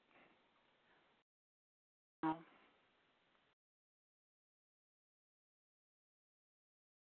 Oh, we had a really horrible thing happen yesterday, too. Somebody got stabbed to death in a grocery store in Saco, which is right outside of Biddeford. They're practically the same place, Saco and Biddeford. And it was just some whacked out person. I mean, maybe there's a link somewhere to that too, and somebody can see her picture, its picture, because it doesn't even look human. Murdered this woman in a grocery store. She just picked her out at random. We don't usually have stuff like that going on in Maine, so it's kind of a shock when it happens. Let's see if Dottie found another link yet. Okay, well, I don't know if I can get it. How old was she? I think they said she was 59 years old, the one that was killed. And what I heard tonight was that her child was in the next aisle, but I don't know how old her child was. But some family member was with her at the store. And we're talking seriously crazy-looking woman. I don't know what's up with this, Dottie. Let me see if I can get it again. If I can maybe take the It just says the content is currently unavailable. I wonder if the person took it down. Well, that's all right. We'll have to figure out another way to do it, I guess. So, you want to try to find another link? Or should I just give up on that for now?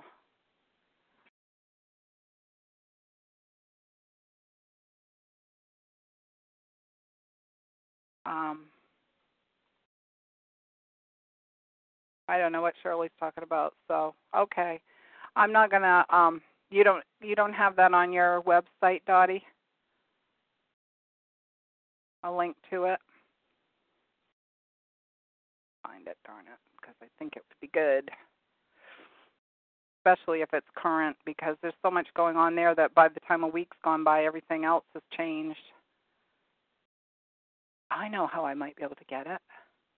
I might be able to get it by going directly there. Let's see. It's under a Facebook group.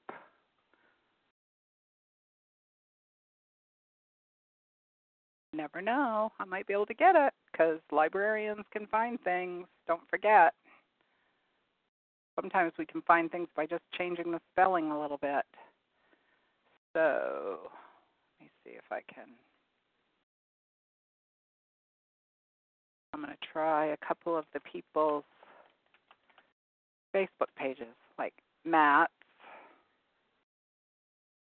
Matt's is there. He might have it on his.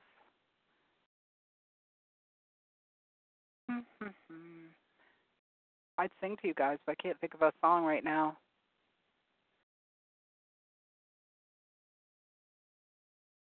Nope, maybe he's blocked his timeline now. Probably blocked his off because of people being obnoxious. Because I was seeing a lot of videos on his previously. So let's try someone else's name. See if they have anything. There are some people that have been responding to some of this stuff that are seriously screwed up individuals that you would be able to tell immediately when you look at them, the way they talk to each other and what they find interesting in their life. And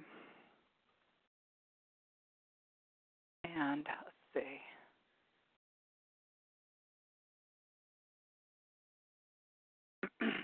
Now I can't remember who the person is, so I can't tell.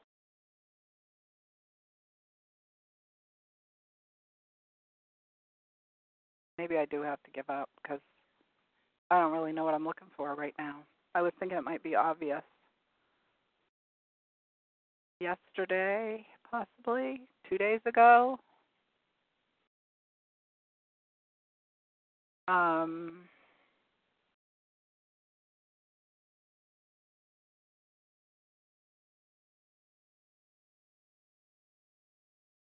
17th or the 18th, maybe?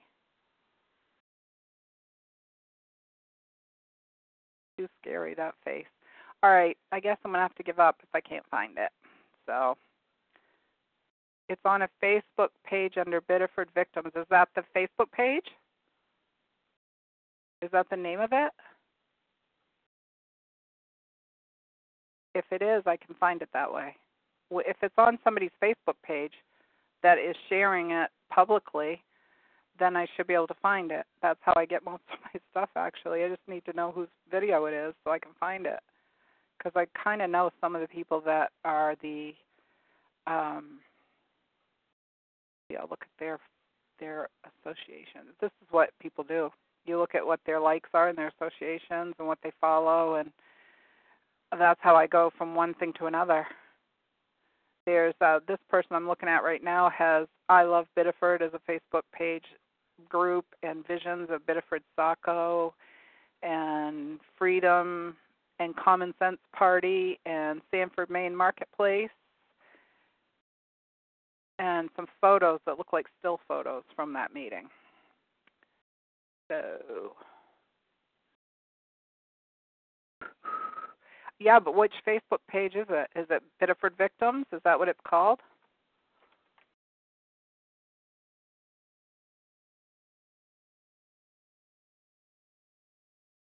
We're going to have success. We will have success. Let's see. 20 hours ago, did you post it, Dottie? Citizens hold meeting amid sex abuse allegations. Is that the name of it? That one's on YouTube also. I didn't find a web page called Biddeford Victims, but I did find something that looks like you put it up. Shared a link. Let me get the link, see what it is.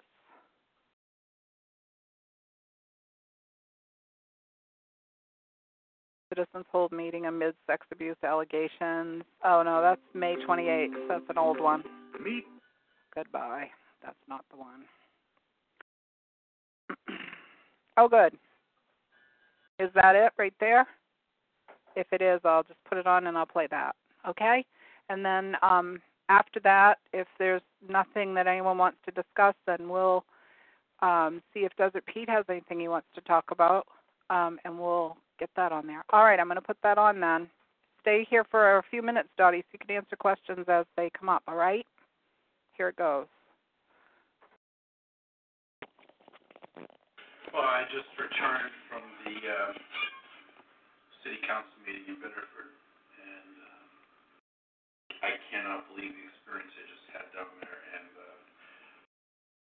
what people saw in me was I was triggered badly by the big thug cop that was sent over to where we were standing, and he intimidated and basically threatened Norman right out of the room, and he tried to start a fight. He was sent there to start trouble, and he was hoping for violence, and I know he was sent there to do that because the state troopers in the back of the room, who were also sent there to intimidate, were just watching and smiling, and they didn't even make a move to handle this disturbance. They knew exactly what it was. And it's pretty sick. And whoever that cop thug was,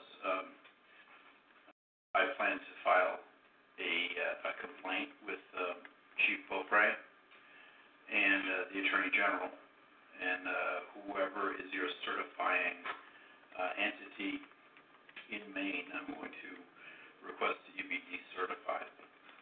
Now, if you have an ounce of character, or if you even think you're a man, you might want to come forward with your identity to save us from having to look at the TV news footage to find out who you are.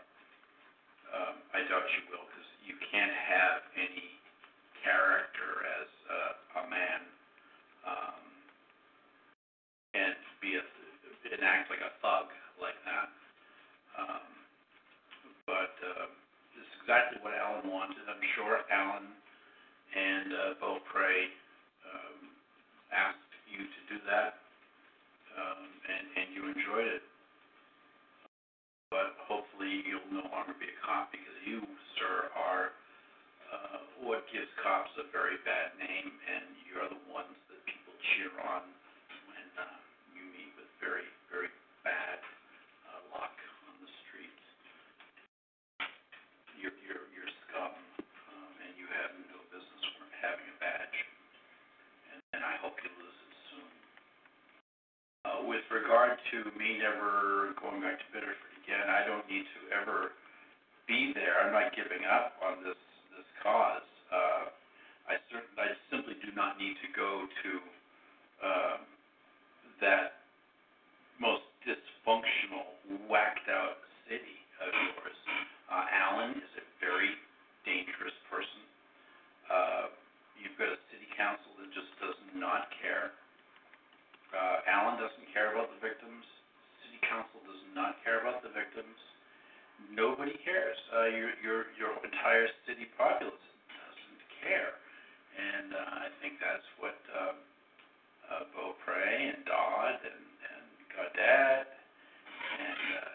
everybody else was counting on. Nobody cares. The children of peasants don't count, and that's the reality of it. It never has it been so distinctly illustrated that in Biddeford that there's the peasantry and then there's the political ruling class, and Biddeford just loves that. Either you're connected or you're not, and if you're not, you're a peasant, and if you're a peasant, then you're to be devoured. Your children can be devoured. Your land can be taken. You're to be arrested and fined and just totally abused in one very, very sick city of Biddeford. I don't know what you cops are proud of. When you're getting up on that podium and spouting on and on about how it's the best bloody police department in the world, you're wonderful this way and you're wonderful that way, bullshit. You have the worst city in the state. You've got a whacked out drug problem, out of control. You've got crime coming off the hook, and you people are proud of your performance. You're pathetic. You're pathetic.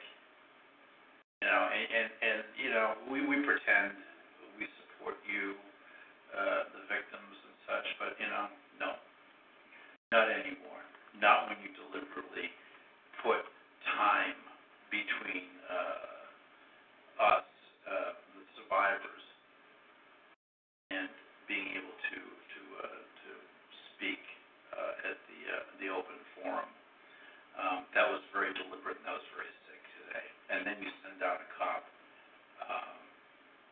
to intimidate us.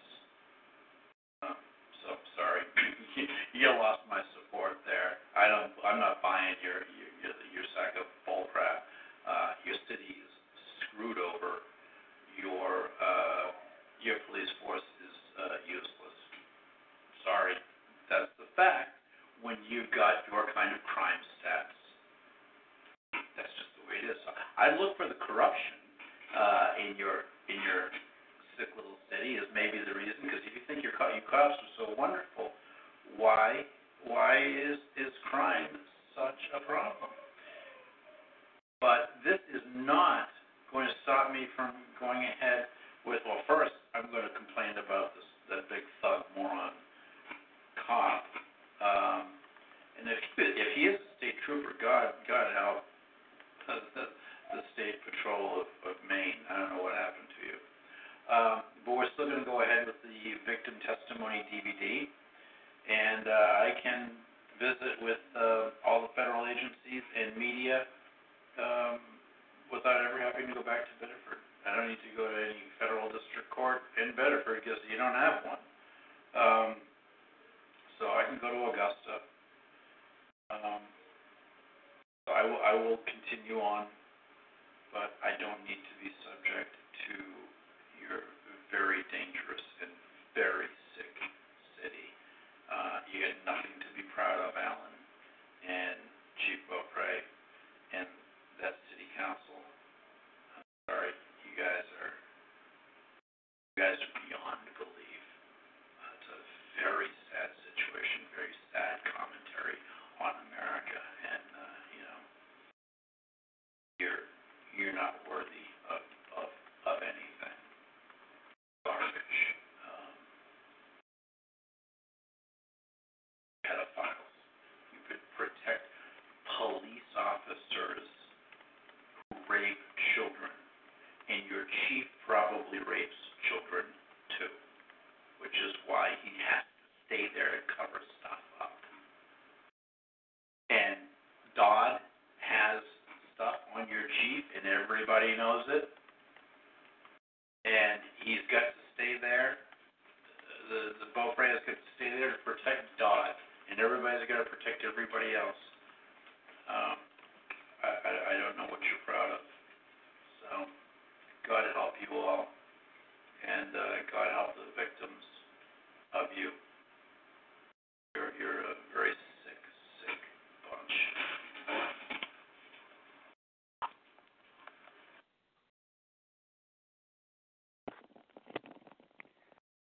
Well, I don't think there's a question how he feels.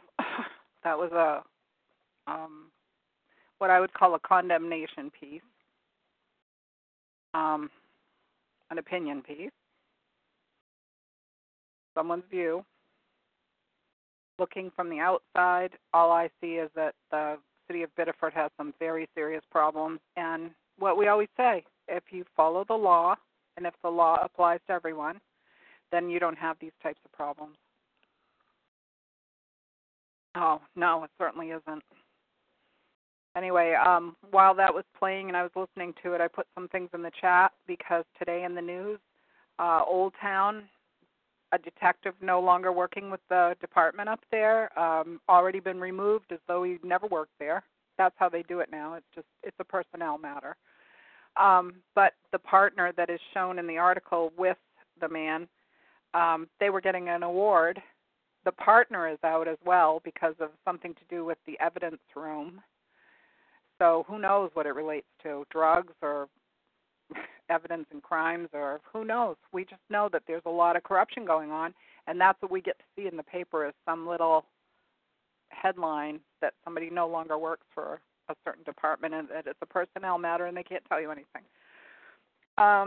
Holden police chief on administrative leave. Holden's just a little town. Old Town's bigger. Old Town used to be a very big mill town, but kind of dried up a little bit, but it's still a fairly big town. And, there's things going on that are just, it's the corruption. It's everywhere. But like I said in there, the reason why they're stressed is because good people are starting to expose them, and it's because people have stood up. And so Dottie is one of those people, and I certainly want to say something good about Dottie because she is standing her ground. She is saying what needs to be said, and she's not taking any crap off anyone. So I'm going to be saying prayers for Dottie because I think some of these people are nasty and dangerous. And so I'm going to say some prayers for Dottie. Dottie, you're doing a wonderful thing. And I will, look up anything I see that I want to know about, I'll look up and I'll let you know if I find anything. But these people, some of them aren't even in the state of Maine. They're interacting from other areas, and for some reason they have an interest. That raises a red flag for me. Why would they have an interest in what's going on here? Things like the Zumba prostitute, remember that whole thing down there, Kennebunk? Yeah. We've got the cheater database from that's been all over the news. People who signed up so they could cheat on their wives and stuff, and how supposedly Anonymous brought that out. And then we've got these people calling into the talk shows that say they work at the Pentagon, whether they do or not, I don't know. I can't imagine that they would be allowed to call into talk shows either and talk about it, but they seem knowledgeable, so either they were told to call in or they were told to expose Hillary or whatever. White hats. I would like to think it's white hats, but these things, I believe, are intertwined, and that's why I always talk about them all together. And it sounds a little scatterbrained to people that come in that are new, but the ones that come all the time, I'm sure, totally understand why, that it is everything. It's all the systems: banking, insurance, money, trade, political scene, high-ranking social mucky-mucks that think they're somebody special, and then the ones that are high-ranking that are supposed to be doing a job for the government or for the people that aren't doing their job. They're getting too cozy with others. Pretty interesting. Yeah, Ashley Madison, that's right. Thanks, number 4. So, I saw the thing about the town manager, too, the Bucksport town manager. Bucksport is just down the river here from Bangor. It's I've talked about that place before, too. They have a paper mill down there that closed. It was a big deal, very emotional. And I talked to you about one of my former students writing a song that he wrote in 10 minutes that everybody really related to, and it was made into a music video. I don't think I've seen the finished product. I'll try to find that. So it's like the people who are attacking our governor all the time are trying to blame him for everything that's going wrong in the state that they see, and actually it's a systemic thing. and it doesn't relate to political parties. It relates to corruption and power and getting control of the state for whatever interests these people have. There's been little bits of this and that about drug dealing lately, drug trafficking. We've had some big busts up here. And, like someone said to me the other day, how do they just decide to randomly stop a car that's full of drugs? How do they do that? Oh, it was a random traffic stop, and we found, all this stuff. Yeah, right. Probably like somebody's competition with the established business in that area. But people are much smarter now. They're much wiser. And I noticed that the tide is changing. I was going to mention that because I want to give a little shout-out to the work of people like Dottie and others. I do think the tide's changing a little bit. People were on the governor's Facebook page today giving him a hard time about one of their projects right now on the other side is to tell the governor they want him to resign because about 3 or 4 weeks ago, talk about being timely, not very, he said that he wouldn't need to be impeached, that if the people didn't want him there, that they could write to him and, they could just tell him and he would leave. And so they've decided they're going to do this big process of let's all tell the governor to leave and maybe he'll leave like he said he would. Very childish, not unexpected, but I believe it will backfire. So I haven't gone over there tonight to see whether or not all that stuff was still standing, but they were just popping into his Facebook page like the children that they are and saying, you should resign, it's time for you to leave, and just insulting him. So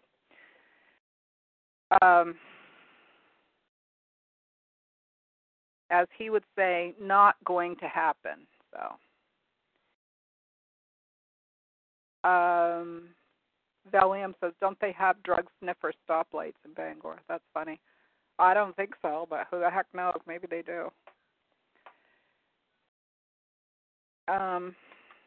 The EBT cards brought up a lot of discussion this week, too, because everyone was critical of the governor because he was saying that there was waste in the welfare system and that people were abusing their benefits and things like that. And all that was heard was constant attacking of the governor. It's not true. Why are you picking on the poor people? These people need help. They don't need you to pick on them and that kind of thing.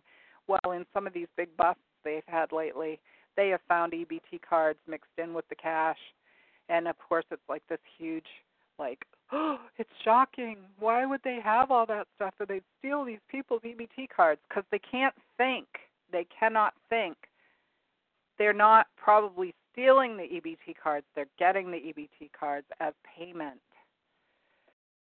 They're using them as currency, as trade. One of the comments I read this week, somebody said, I saw somebody in line at the grocery store and they were buying groceries for somebody else to use the card. Yeah, they were probably told, hey, you owe me $50, and if you don't take me to the store and buy me some $50 worth of groceries, you're in big trouble. So they're trading using it. And it's a sad situation, but it's one that they're decisions that people make, personal responsibility. Don't get in those positions where you're having to pay off some drug habit you have. Go for help, get cured, feel better. Assistance is for people that need it. It's not for people that are, abusing the system. We cannot afford to take care of people's bad choices in life. It's just the way it is. Getting help is supposed to be so that you can get back up on your feet. And I know people that have used it for that reason, and they've done a really good job of never needing it again. So,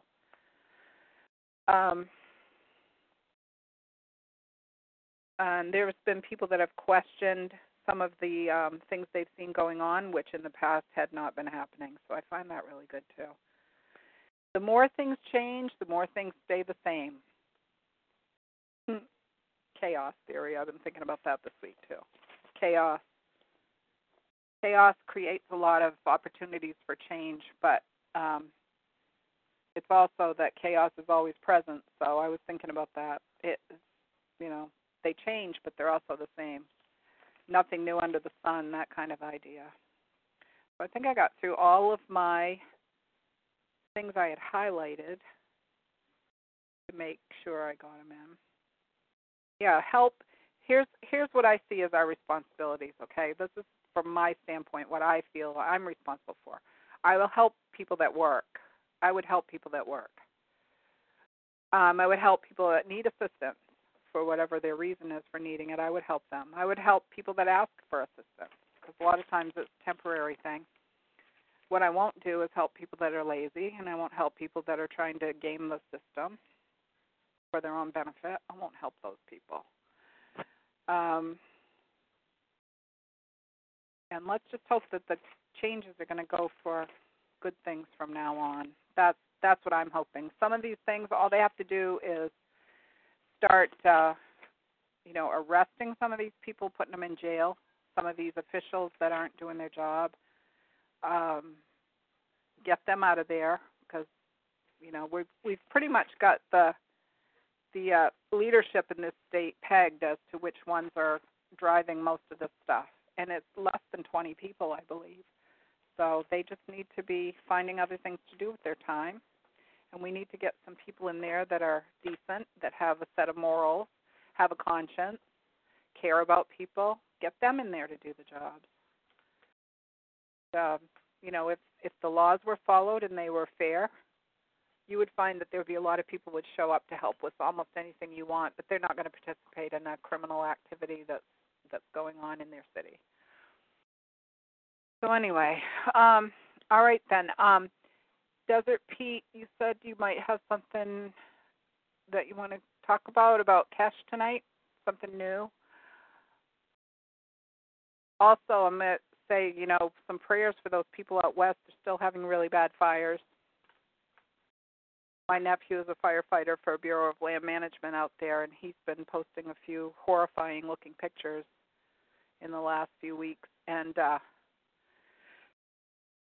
those people put their lives on the line to save property and people in the way of those huge wildfires. So,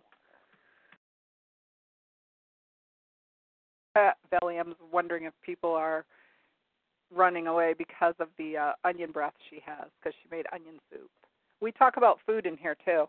There's all kinds of stuff in the chat. So if you're listening in later on and you want to see the chat, just go to chatgrabber.com, enter 94426 for the ID number of the show, and pick the episode you want. Tonight's is 214. And I'm unmuting Desertpete. And guest 4 is saying, hey, Desertpete, you old coot. That's what we say here, Maine. I don't know who 4 is. I think it's possibly it's John. Maybe. I don't know if it's John or not. Somebody that comes all the time, I think. Cootie used to be a bad word back in grade school. But, yeah, cootie, but this is old coot. Oh, okay. Did you ever hear that expression? Old coot, yeah. Yeah, you old coot used to mean like a curmudgeon or something, some old guy that's set in his ways. Back in the Wild West days, of which it's still kind of wild. Yeah, I'd say. It is John. Number 4 is John. Oh, okay. Hello, John. Yeah, several things on here. Just skipping all over the board until I get to my main topic. Jeff Rentz wrecked another car if you missed the show last night. Really? He shopped around and got another Toyota Land Cruiser because I guess he feels that heavy car is what saved his life the first time. Yeah. So he says he's just pulling out of his driveway, and I guess it's a downhill going to the main road. He's approaching the stoplight, and he goes to apply the brakes, and they don't work. So he reaches over and pulls the lever on the parking brake, and it comes all the way up and doesn't engage anything. So he had to take the ditch at about 30 miles an hour. Says it's a couple of airbags went off. Fortunately, he was able to walk away from this one, but after he gets it towed to the shop, he says that they said it's like $7,000 damage, and since it was an older used car, that's essentially totaled. So he Did you happen to hear that interview where Field was on with George Lees? No. George Lees was talking about the two people that he thought people should listen to regarding, world things. He was talking about all kinds of different topics.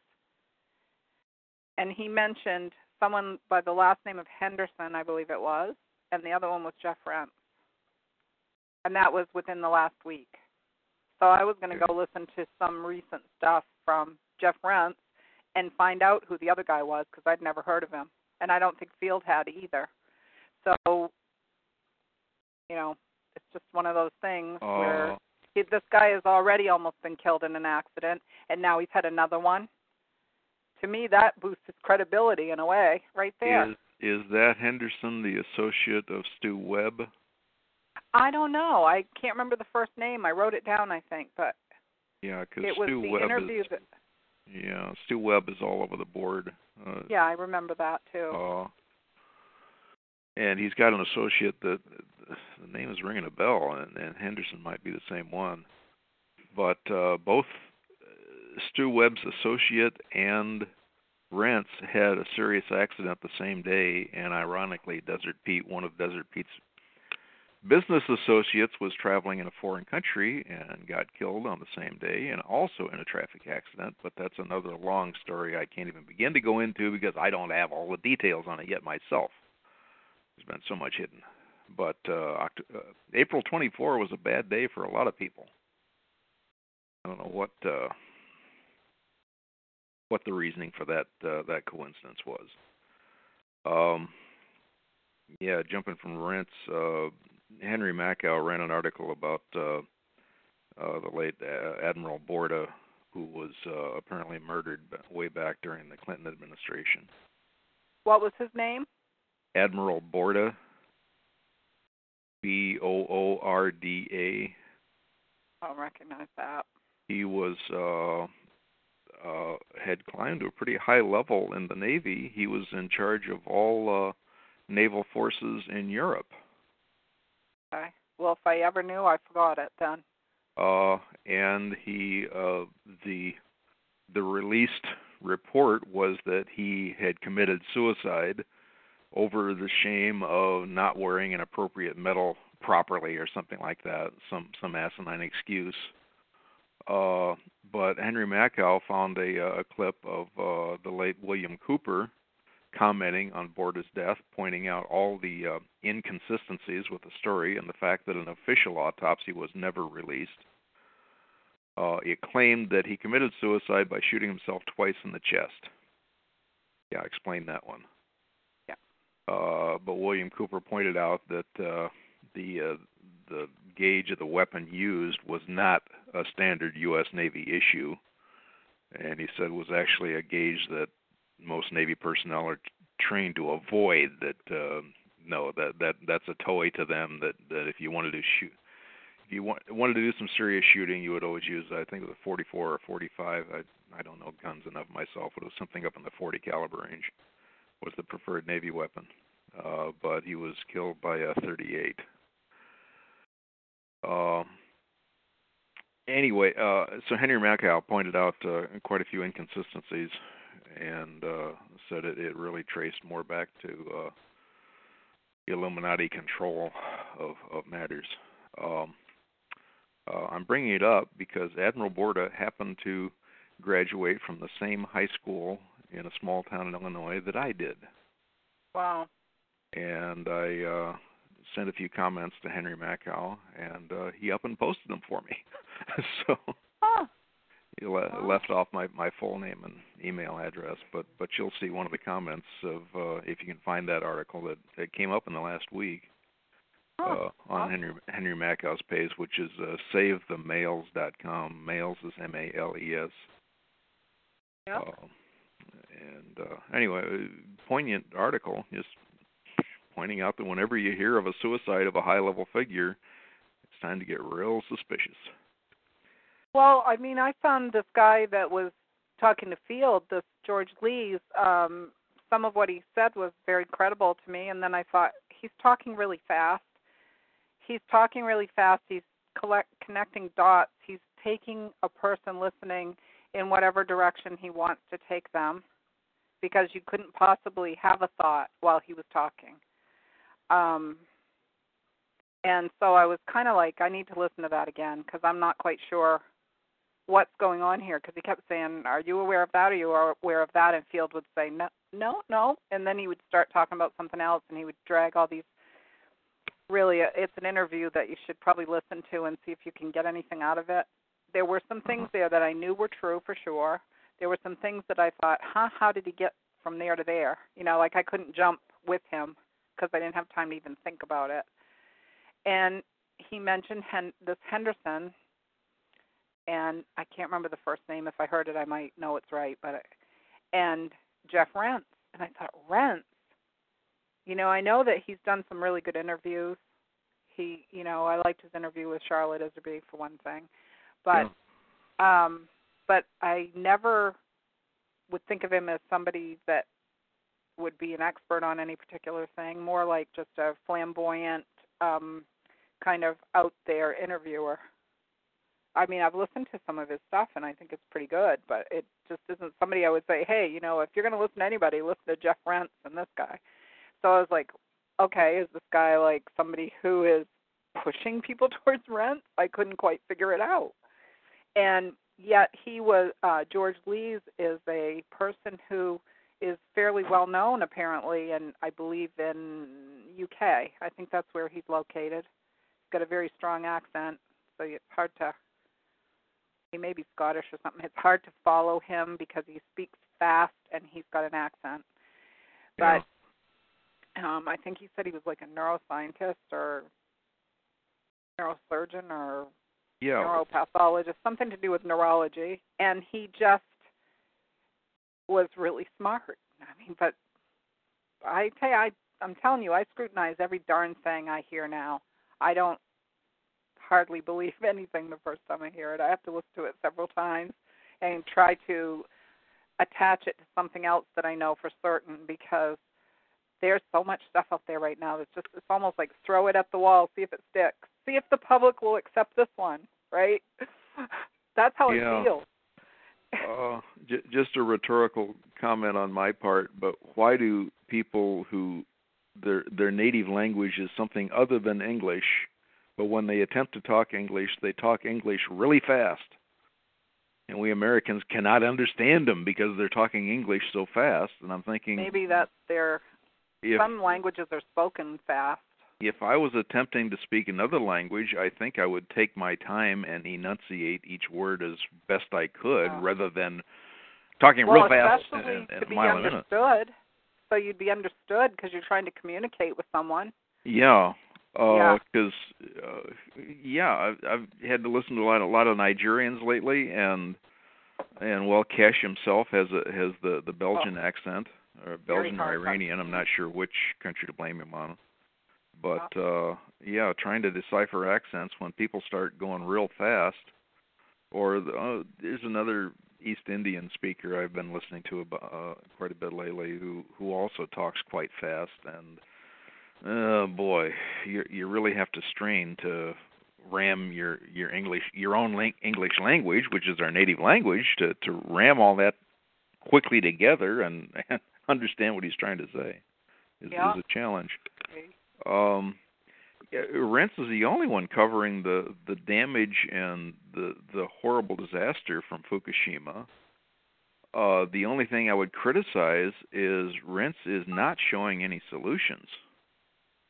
That I'm looking at scientists and physicists that do have ways to remediate radiation. They're not getting the time of day from government or anybody with money.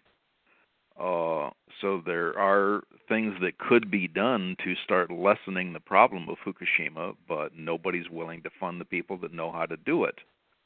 And unfortunately, on Rentz's end, he's not even reporting on the ability of anyone to do it. He's just preaching doom and gloom. So that's the only criticism I have on it. What do you think happened in China? I think you were talking about it earlier, maybe in the chat. Do you have any theories on that? Well, okay, now jumping to another guy I quote quite often because I highly respect him on 99% of the stuff he does, and that's Jim Stone. Now, his view on it, again, he's half right, and then he kind of jumps off a cliff into theory. So on the part that he's rock solid on, where he shows photographic proof, he shows a satellite picture before and after of a few days before the blast and then after the blast. Well, after the blast, you then see where the crater is at. And then you compare it to before, and the news media is telling us that it was improperly stored chemicals in a warehouse. Yeah. You look at the image beforehand, and as to where the crater eventually would be at, there is nothing but an open parking lot there. Yeah, that's what I'd heard, that there was no warehouse. That was a 40-foot container hauled in and parked that probably had a nuke on board. Yeah. To cause that. So definitely nefarious stuff, and a lot more than just a little carelessness in storing chemicals. Who did it? I don't know. We always have our favorite culprits that are high on the list, but I sure. Well, there's so much going on right now in the control world and the financial world that we don't know whether or not it's just some kind of a message being sent to somebody. But what did they say? 21 tons of TNT was the explosive effect of that. I haven't. I haven't remembered 21 tons. Yeah, I haven't remembered the numbers yet to do a comparison. I don't know if it's as bad as a Hiroshima nuke or what yet. I forget what I was listening to. Something else that was news to me. Getting back on the Manhattan Project, which I've talked about quite a bit, because I do have some inside knowledge on that. Still, it was something else that was kind of vague to me. Had you ever heard the definition of why one was called Little Boy and the other was called Fat Man? I don't think so. I mean, it might be something that could be triggered a memory, because I'm sure that it was told to us at some point. I just don't remember. Yeah, well, I finally heard the reason for those two names. Oh, okay. One, Little Boy referred to Roosevelt, and Fat Man referred to Winston Churchill. Oh, nice. In that it was a joint alliance of the American and UK forces, which we now see, if you want to start using nasty words, the joint Zionist forces that decided to strike Hiroshima and Nagasaki, which is kind of creepy, but so was the whole story. I got that out of a lengthy interview that a lady I've quoted often, Lorraine Murray, did on Alfred Weber out of Canada. And that's a long interview that, again, will probably put you to sleep, but that little tidbit came out of that. And I've been listening to so many long videos lately. Man, I'm going through coffee like crazy. You have to do it, though, to get the 2 or 3 little pieces in it. Well, that's it. I think that actually, even though it seems like it's so tedious, because it really is, if you can get the hang of it, and this is just advice for anyone, if you can get the hang of just turning something on while you're doing something else, you'll find that your brain would be able to do that. Most people, they can listen to it, and if something strikes you like, hey, they're talking about, it'll perk you up, you'll be able to listen to it, and then they can do their droning on about everything else in life. Yeah. Like we do too. And in a way, when you think about it, being disorganized and having like a long program, like 3 hours long with maybe 25 minutes of what's important in the middle of it or scattered throughout, is a way of hiding the truth in plain sight too. It's one of the ways that you can make sure that it's out there, because it's not right. Okay, tonight we're going to talk about, right? We're going to talk about Hillary Clinton's email server. Well, all they have to do is get rid of whatever you said somehow. Oh, but an unfortunate accident caused it not to record, right? But if it's scattered about everywhere, they can't find it all. They can't get rid of it all because somebody's talking to someone else, and it's almost too fast now. You know, if you turn on the radio and you listen, there'll be people calling in. It's like, hey, this is really important, but I don't have a way to save it, but I'm going to listen to it. And then you find something else. You go, oh, my gosh, here's another one, right? Yeah. And some of it's just in our heads. They're not going to be able to get rid of all that stuff. That's the media-rich world where we live in, of just having to jump from one thing to another. And you're right.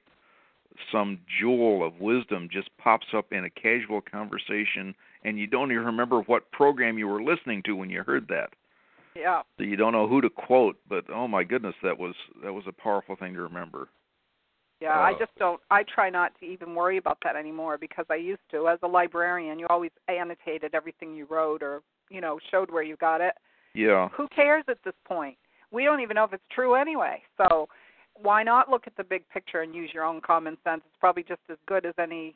You can always, like I always taught the kids, you can always go back and find out where this is. You can go find a source later. You just hit on a powerful nail here. I got to stop you and bring you back to it. Okay. This is important. Our ongoing rhetoric we use here in the show, you and me, of what can you believe out there. We got this really big story now being covered both in major media and alternative media, but I'm seeing a major inconsistency here. I'm seeing a headline that after all this weeks, Hillary Clinton finally turned her email server hard drive over to the FBI, but it had all been professionally wiped. Okay, that's one headline. In another headline, we're saying, oh, Hillary's server had X number of classified and some top secret emails on it. Now wait, those two stories conflict with each other. Excuse me. Was her server blank before anybody looked at it? Or did somebody get a chance to look at it before she wiped it? It's one or the other. Now, I'm seeing headlines on otherwise good news sites that are going all over the board. Was it wiped, or did somebody look at it? And they don't know because they're not doing any investigation. All they're doing is reading what comes up on the teleprompter. Well, exactly. They don't know what even they're saying.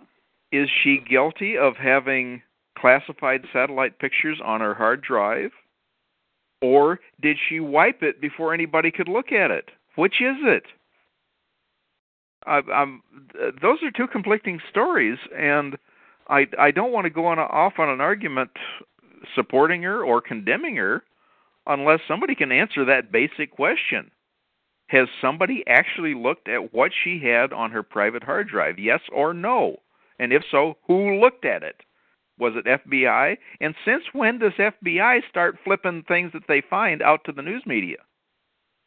I know. There's something just fishy about the whole thing. Even the people that I played that had called into that show, it's like, okay, what is the likelihood that these people would call in?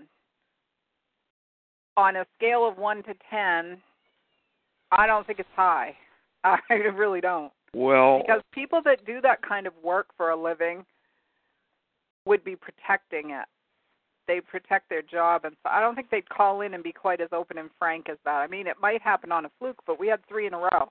Where they might is the fact that, granted, TalkShoe has a potential worldwide audience, but the raw fact of the matter is you're not getting 5 million hits every night listening to this program. We've got maybe a dozen people listening to the show. Isn't he on regular radio? Michael Savage? He is on broadcast radio in some major cities. So he's got many thousands of people listening to this program. Consequently, when you've got a broad brush like that, you just might have somebody of that caliber listening. But and say you were working in that. Say it was you. Would you call and say everything those people said? When I worked in that environment, I could not.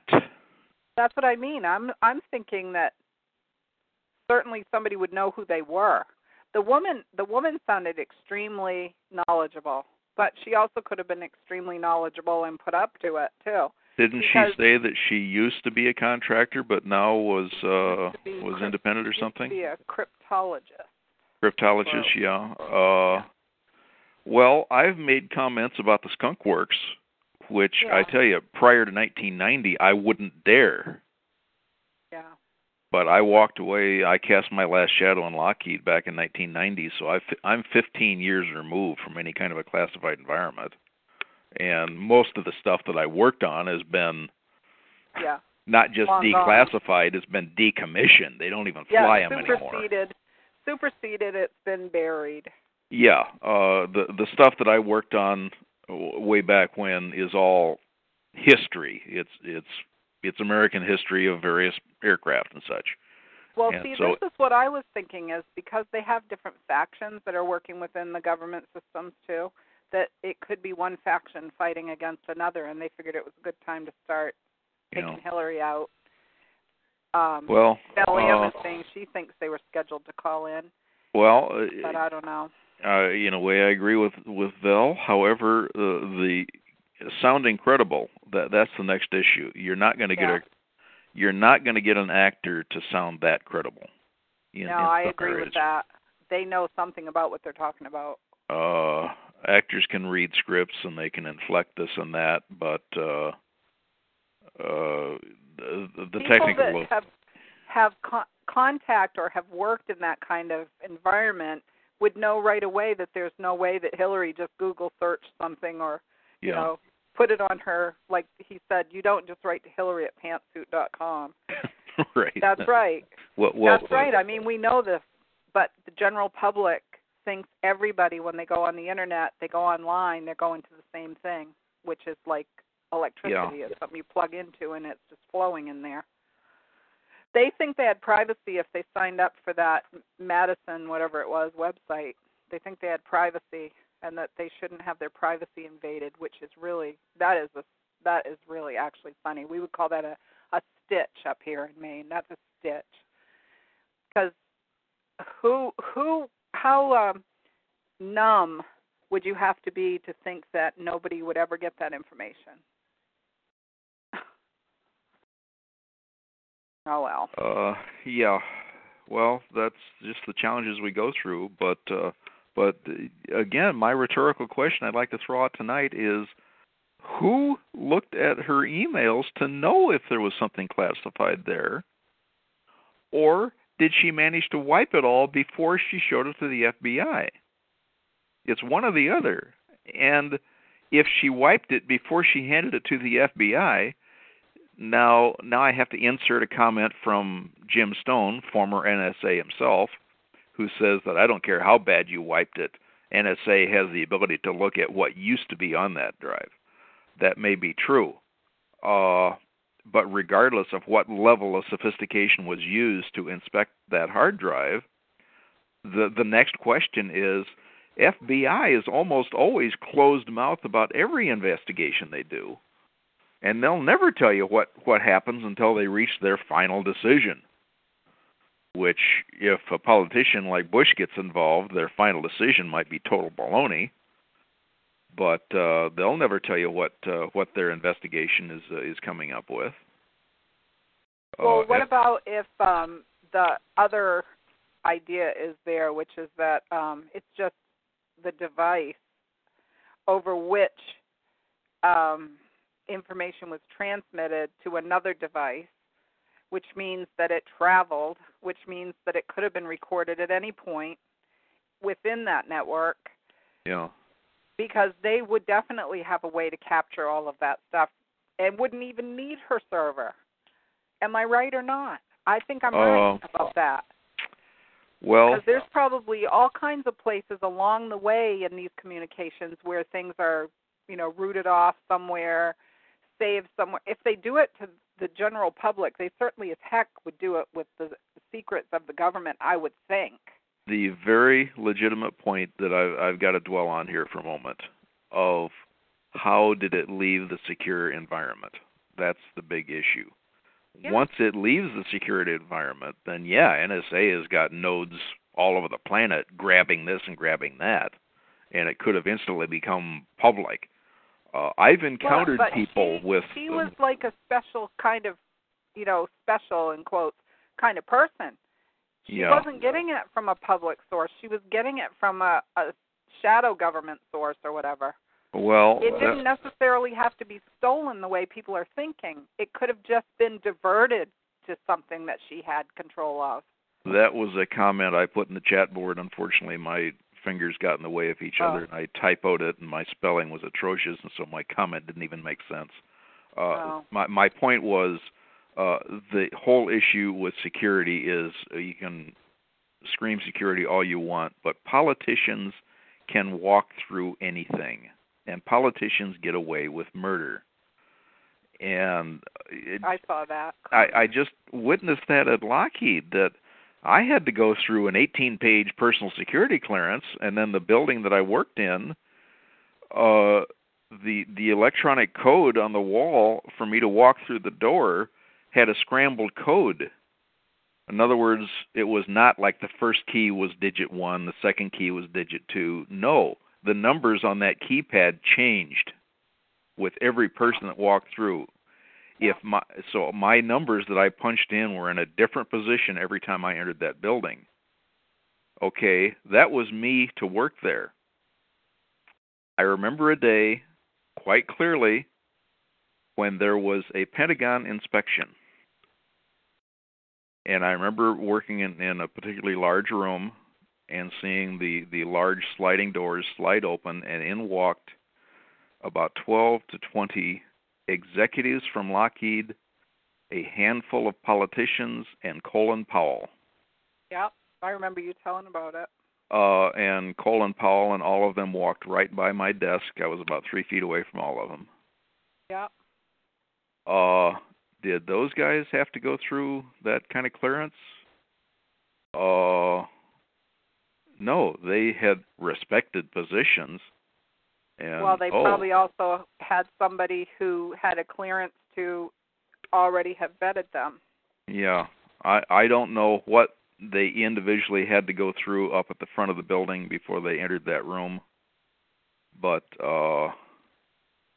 I just know that politicians are treated a lot different than normal people. Well, the thing with Hillary, this is the thing that I was saying the other day to somebody. We were talking about her because I had another mysterious visitor again. Actually, it wasn't a mysterious visitor that was new to me. It was somebody I've talked about before on here. Somebody who came to a yard sale like 2 years ago or whatever, and I see occasionally comes back and was here like yesterday I think it was. And I started thinking, I'm not that paranoid of a person, okay? But I find it really interesting when people visit me and talk about Hillary. But it is in the news right now, so I'm not going to go there too far. But let's just say that the stories this person has told me in the past indicated to me that they were involved in some activities while they were in the military that they're now supposedly retired. And I made a comment, actually, to this person and said, well, you never know who's around gathering information. And the person's wife said, oh, he doesn't do that kind of stuff now. He's not violent or anything. Are you concerned about that? And I went, no, I said, I just know that there's people that gather information that aren't, that can be doing covert work without being violent. In other words, just out around learning stuff.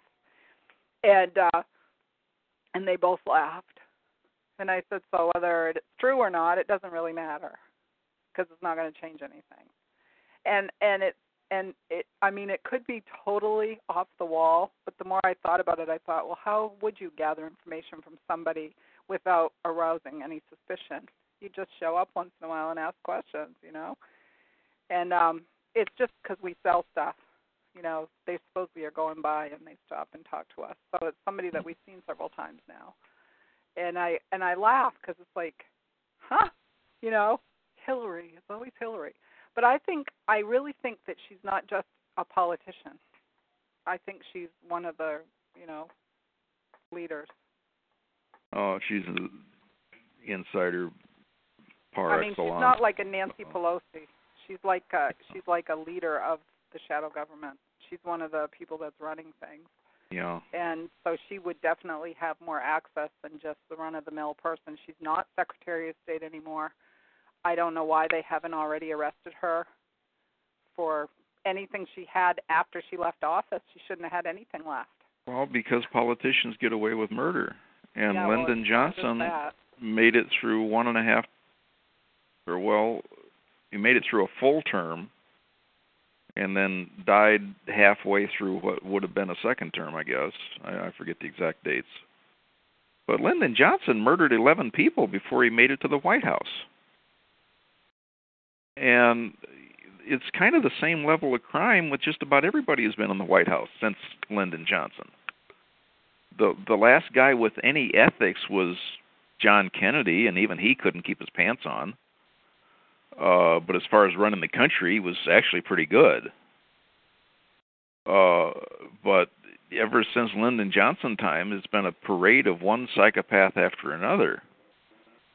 My God, we got cops flying around my house now about 1,000,000 miles an hour. Sorry about that. That was like 2 or 3 in a row. So something's going on, definitely, because that's not a usual occurrence over here. Anyway, continue. Sorry. Police cars or helicopters? Yeah, no, police cars. Police cars. I live on one of the main streets, and so I tend to have fire department and stuff too. But this guy, when he came around the corner from coming up from downtown, he flew right around the corner, and it was like, whoa. Yeah. Yeah. Well, I guess just closing out just as to what can we believe. Well, Trump is gaining in popularity quite a bit. Suddenly the media is pretending to not like him, even though they're spending a lot of time putting his name up in front of us. So I personally tend to think he's just another media creation. Don't forget, he used to have a TV show, and I think that's why his name is suddenly popping up, as he's one of them, one of the TV guys.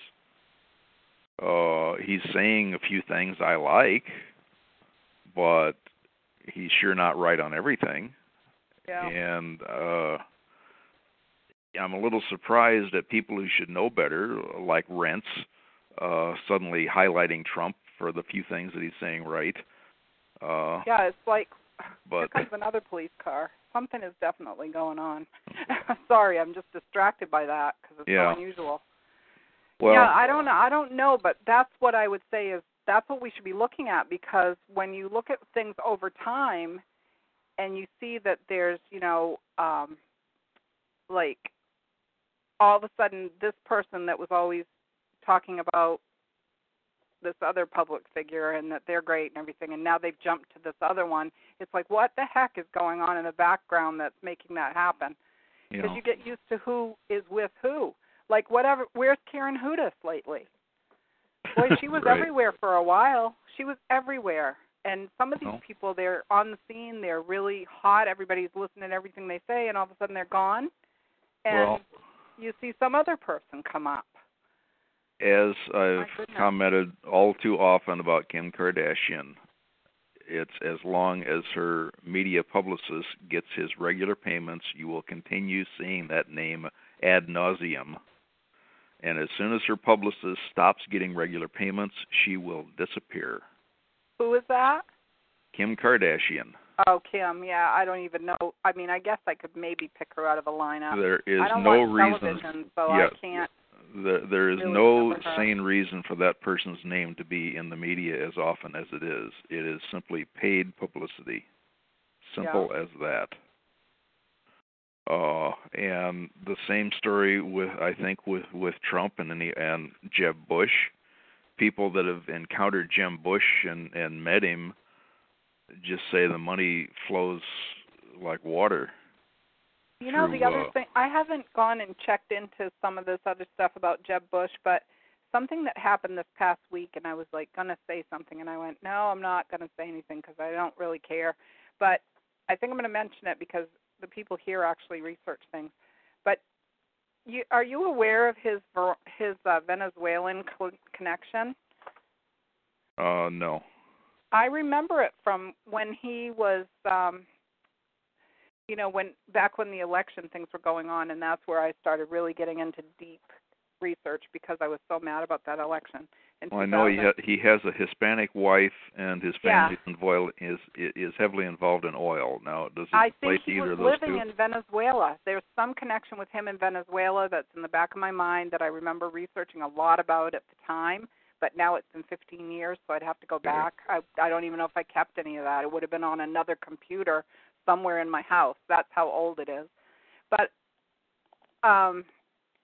there's been stuff going on in the news lately about Venezuela, and no one ever mentions about Jeb Bush, and I think he lived there for a while. I don't think it was like he was just visiting and working. I think he lived there. Was it a somewhat normal business association, or? I think it had to do with the oil industry, just like you'd expect it would. Yeah. I'm going to do a quick Google to see if I can find anything. We're seeing the oil industry. Well, we have to go back to Lindsey Williams' inside info from up the Alaska way of they're manipulating the prices, but that ties into this Zionist attempt to try to get America to go to war with Russia, and so the Zionist forces that control oil have dropped the price of oil to hurt Russia. This whole chess game gets pretty complicated at times when you see it does. pretty nasty stuff done, and well, it doesn't look like the bad guy did it, but no, the bad guy did do it. He just moved a different piece on the board than you expected him to. And maybe he... Well, and it's these little tiny little things that stick up, like you're watching the news or you see some piece somebody's doing or some interview and you're just like droning on because it's like, oh, I've heard this a million times, and all of a sudden someone drops something in there and you go, hey, I know what they're talking about. And that's how I felt when I heard whatever it was, and I went, he used to live in Venezuela. Don't ask me why I remember it. It could be because when I was a kid I did a report on Venezuela. I remember doing a report in school, so it was like the country in South America that I had to write a report about. I don't know why I remember it. It's just that it's there. It's this little piece. And I'm like, what the heck? Some of these people, too, they interact and they go to the same places, and you think, did they know this other person? They were right there at the same time, but they've never talked about it. You know? That's how I feel when I see this stuff. But by dropping the price to hurt Russia, they also did serious harm to Venezuela with oil price dropping like it did. And just what's the Bush perspective? Well, they've got enough stashed up money all around the planet. They don't care which one of their business interests takes a dump for a while. Yeah. They've got enough money to recover.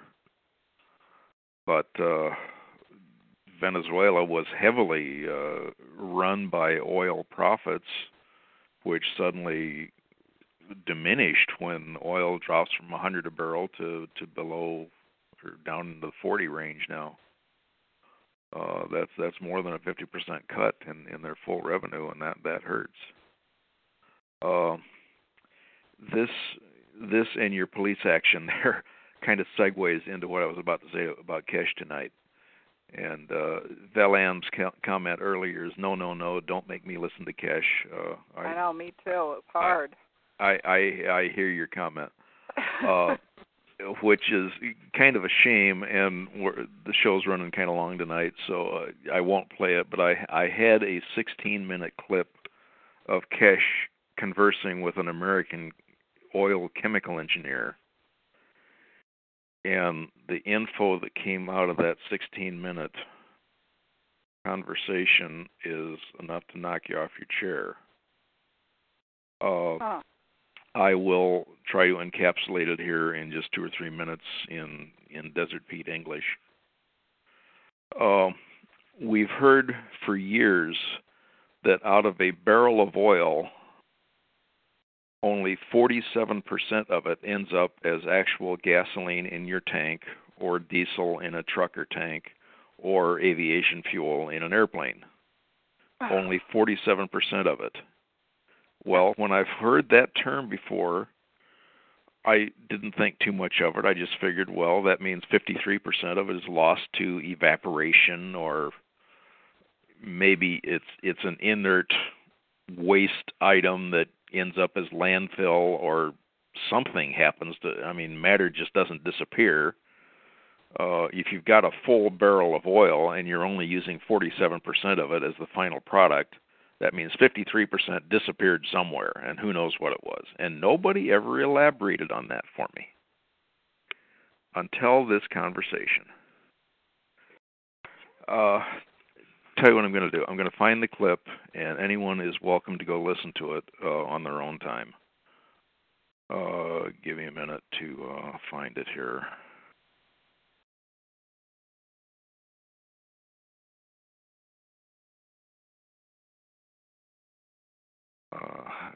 Shucks.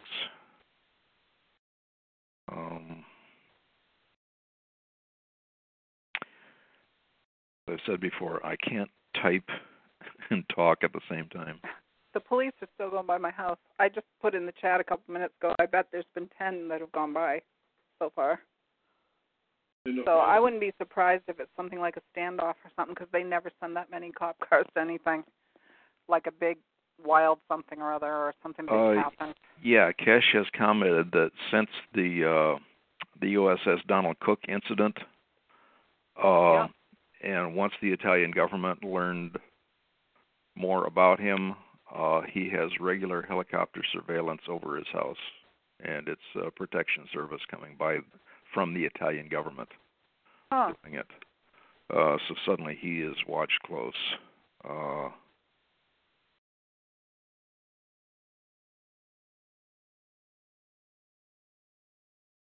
Are you still there? Okay, yeah, I was okay, typing. There you are. All right, that's all the right. link is up there. Feel free to Okay. bookmark it and listen to it at your own leisure. It's 16 minutes long. I could maybe take 16 minutes. Well, I don't think Velam can, so I'm trying to be polite to the rest of everybody. And as long as the show is running tonight, I don't want to tie people up for another 16. Well, I will make sure that I do it as homework. How's that? Okay, but I'll do homework. Unlike most of these other videos that I'm wading through, the audio on this one is actually pretty good. In it, Kesh tells you what happens to the other 53% of the barrel. And like I say, when I heard it, I immediately had to copy this audio clip off of the video. And the video is not a YouTube. First off, it's 3 hours long, and it's not on YouTube. It's a little hard to find. Yep. So I couldn't direct anybody to the video. But I had to grab this clip, and I sent it to two of my oil associate friends, both who have got an extensive background in oil, and this shocked them. This is something they didn't even know about. Huh. The teaser I'll give is that there is something in that remaining 53% that we never knew about. And the profit that the oil companies generate from that missing 53% is astounding. To the point that Kesh closes off by saying, when you pull into a gas station and buy a tank full of gas, they should hand you $100 for taking the waste off their hands. The 53% is so stinking profitable that the 47%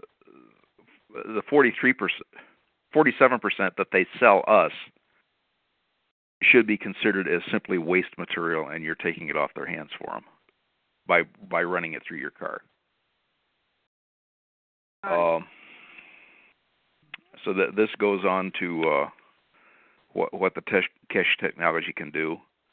And since it was a video, and I'm sorry, this is really going to sound like a teaser, and people are going to hate me after I say this, but what was going on the screen while he's making these remarks, like I say, it was a conversation between Kesh and a retired oil industry chemical engineer.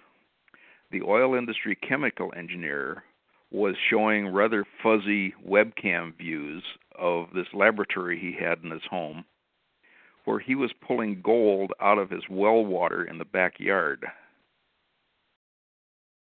That would attract your attention, that's for sure. Yeah, he was... Now, because he was a chemical engineer, his background was in conventional chemistry and conventional physics, where Kesh is, of course, introducing something that's almost from another world. That's plasma physics, and I'm getting a tremendous education. Listen, shucks, I'm over 20 hours into his videos now, and I couldn't begin to tell you how to run the stuff yet. It does get pretty complicated in the long run, but well, I'm hoping I get enough time that I can sit down and just look at it and listen at the same time, because I think it would help, because it's hard if you don't hear every word, and the accent and everything is just really hard. But I think if I was sitting right there, I might be able to do it, maybe with headphones on. Well, old Desertpete, each new episode of OODA, you're going to hear me backpedaling here. I have to apologize for previous week's comments. 3 weeks ago I said start at video 68. No. Do that's not where I start. Went. Yeah. Boy, was I wrong on that. That's like taking somebody who doesn't know how to swim and getting on a boat and going halfway to Catalina and tossing them in the middle and say, go ahead and teach yourself how to swim. Well, if anybody's ever traveled between Los Angeles and Catalina and knows the exact midpoint, you not only have sharks in the water, you also have big, heavy ships going by. That's a big shipping lane. And so to toss somebody in the water there to try to learn how to swim is kind of stupid, and it almost kills the person who you do it to. I'm afraid I did that to you by directing you to Video 68. Video 68 is probably the most difficult one of the bunch to listen to. Okay, so where should you start? Again, go back to my website, and I mention weekly classes is my key word to look for. And go there and then scroll way, way down to the bottom of his page, and you'll have to keep scrolling and scrolling as it refreshes to finally get to the bottom of the page. The video you want to look for is number 27, which is 27? That's way off from 68. It is. Start with 27? Video 27. Okay. All of these things are about 3 hours each. So we're looking at a university class level of education here, but you have to start at square one to understand anything he's talking about. Yeah. Because jumping in at 68, he was already doing some pretty advanced stuff at that level, and you really had no idea why. So people really, if you want to study Kesh's technology, you have to go back to video 27. Now 27, now why not go to video 1? It's because somebody technically screwed up, and videos 1 through 26 were not recorded properly. As I've been told, somebody did transcribe what was discussed on each of those sessions. And since there was a lot of typing involved, they're selling the transcripts. So if you want to actually pay money, somebody out there has the transcripts for sale over on Amazon.com, and I don't have the link. But we're talking about laying out money, and 26 3-hour classes is going to be a lot of text to read. Oh, yeah. But I don't think that would be too much, I think. I don't think I would have the energy to go through that. But if you start at video 27, you'll start to get a clue of what all's going on with the plasma technology. And I'm only up to video 30, and I really think, I thank God I did not waste time in ordinary college, because I just don't have the mental capacity to handle a multi-hour long college level class and retain anything. But now with these very intense training classes on YouTube, I can stop it and back up and replay what he just said several times until I understand what he's getting at. And that's just the way my mind works. I can't. I'm like that too, because if I can't get to where they are, I'll go back and do it again. Yeah. And again, with his accent, quite often he'll come up to a key word, kind of slur it, and you have to listen to it close. Well, did he say 16 or did he say 60? I mean, there's a big difference in those two numbers there. and you got to pay close attention to see specifically what he said, and in reference to it.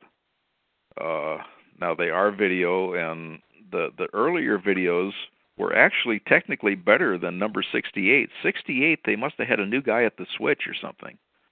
Well, they had somebody he brought in that wasn't even familiar with talking to a group, and he kept interrupting him. It was really hard. Oh, and the way they were hooking up the mics that day, as a sound man, I know, oh, you guys are doing it wrong. It's the wrong way to do it, and just one problem after another.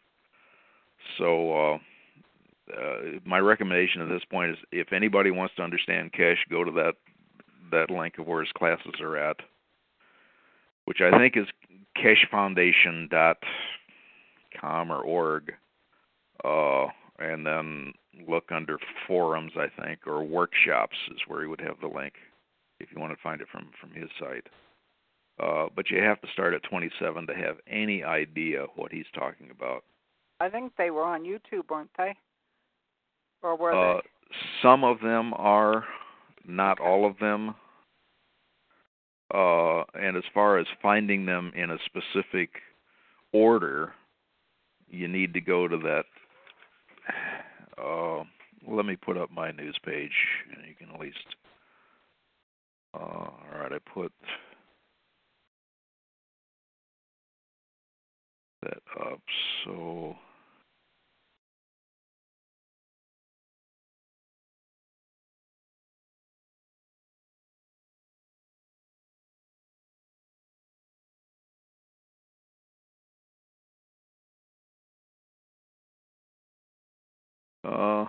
Okay, the hypertext link I had is on the words each week. The news story in column 3 is the Cache Knowledge workshops, and start with. I'll put this up in the text too.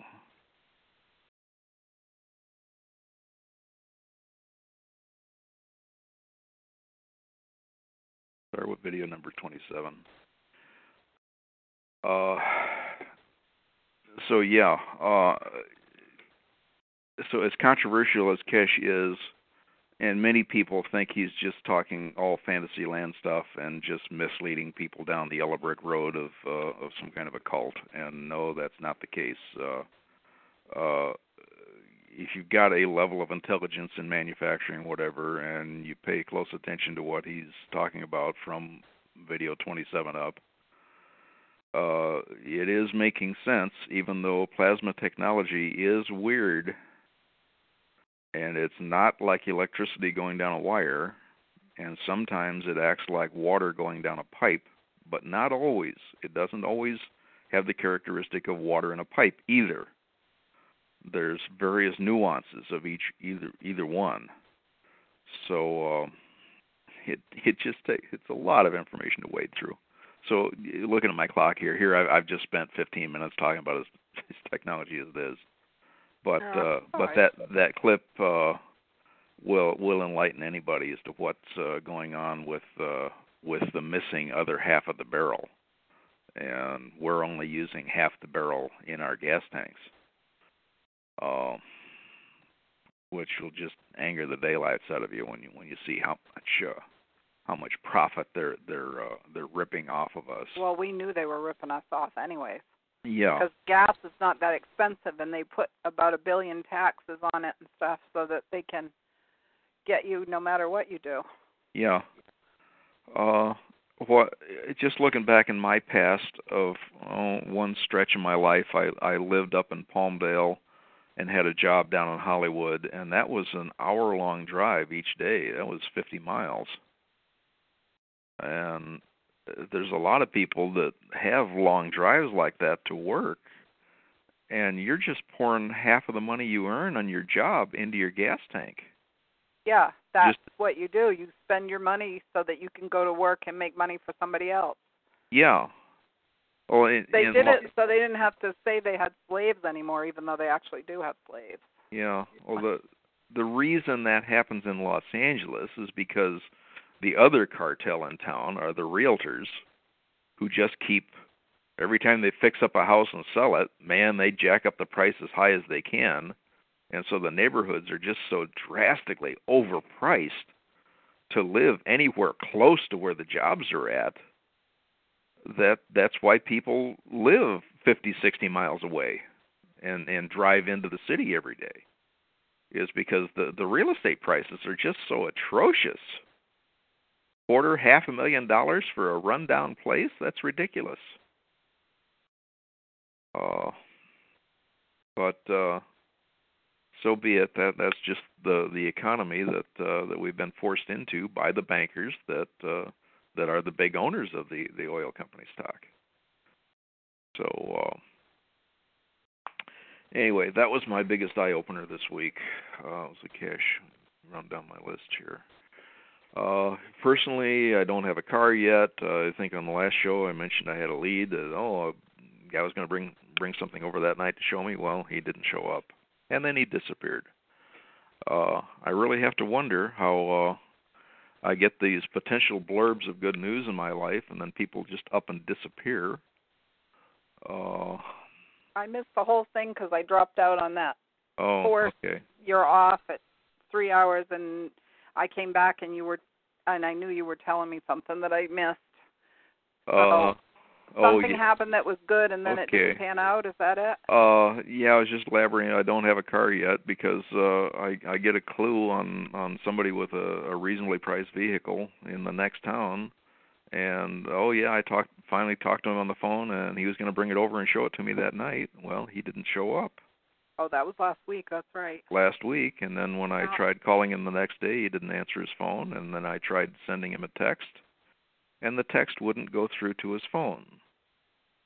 So I think he got so cash-strapped he lost his phone since I talked to him. Either that or he was a scammer. Well, you don't deal with somebody that's not reputable anyway. You don't need that. Lay out money to get something that's no good. He was recommended by somebody I talked to face-to-face, though, so I don't know. Well, it's hard to say. There's an awful lot of stuff going on lately with that kind of thing where people are just losing their phones. They're losing everything. Yeah. I don't know what's going to happen. Hang in there, I guess. Well, it's one friend of mine that was offering to help me cover the cost of getting a $2,000 car, but I had to send him a serious email lately, and I said, well, I'm still nervous about looking for that price range car because that's the kind of car only a mechanic should touch.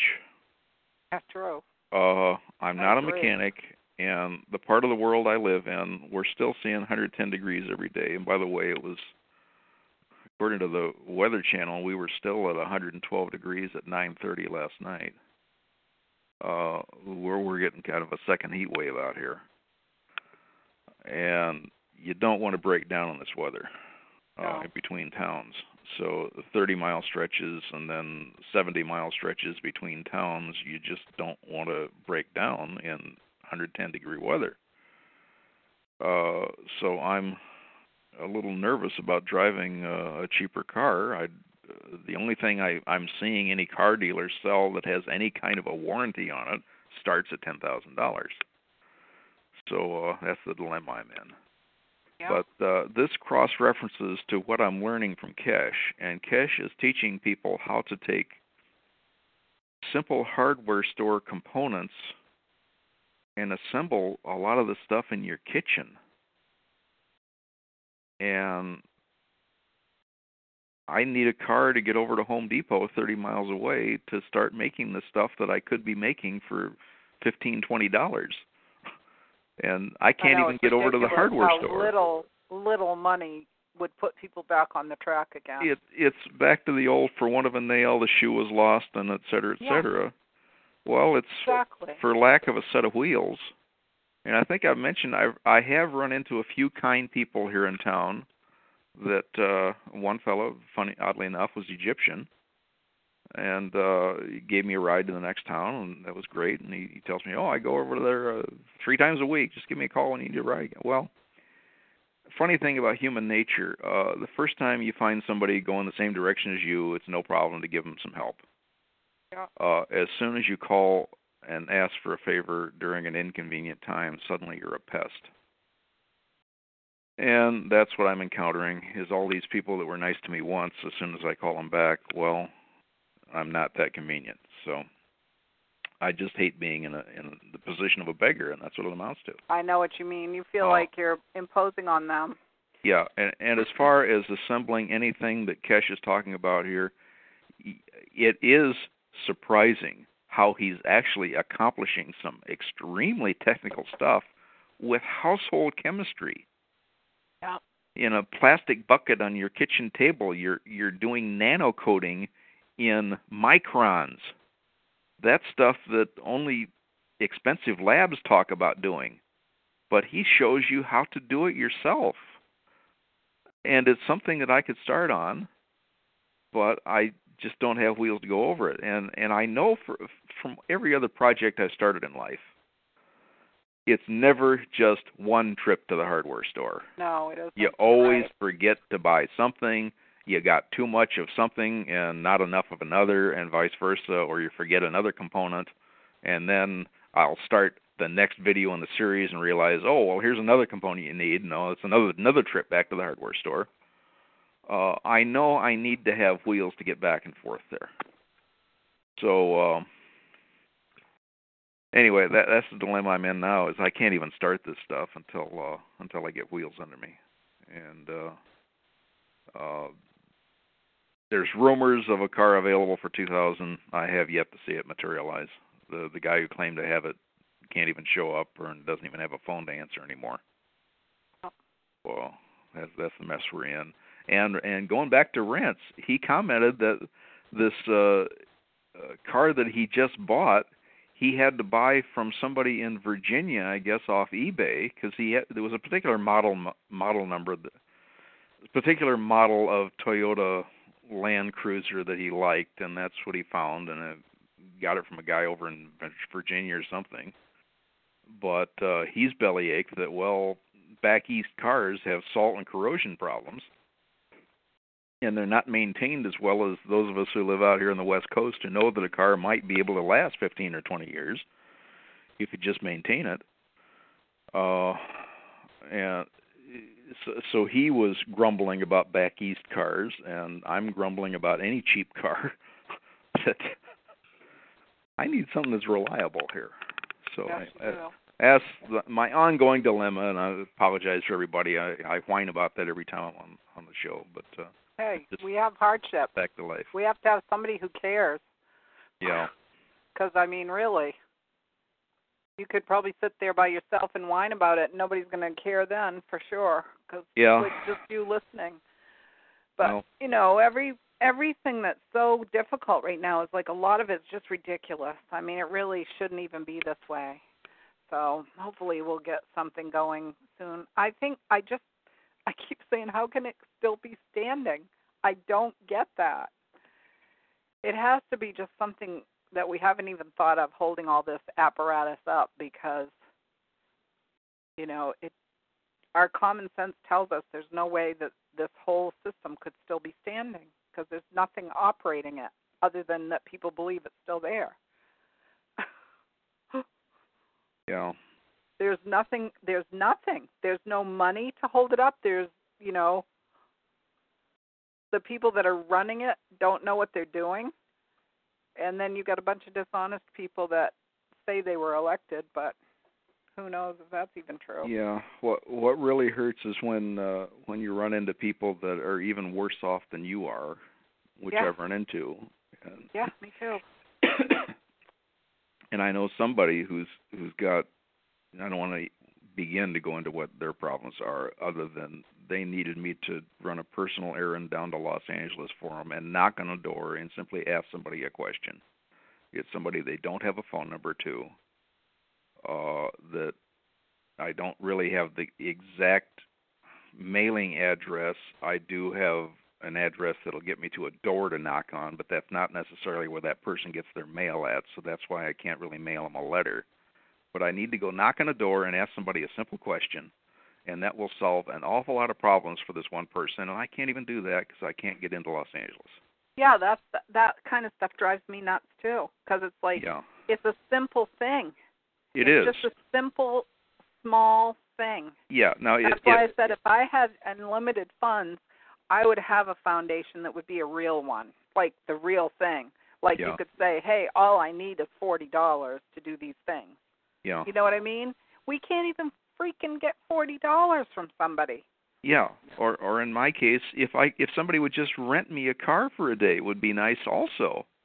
Yeah. But as I've elaborated on prior shows, I only have debit cards to my name. I do not have any credit cards left. Thus, no rental companies will rent to me.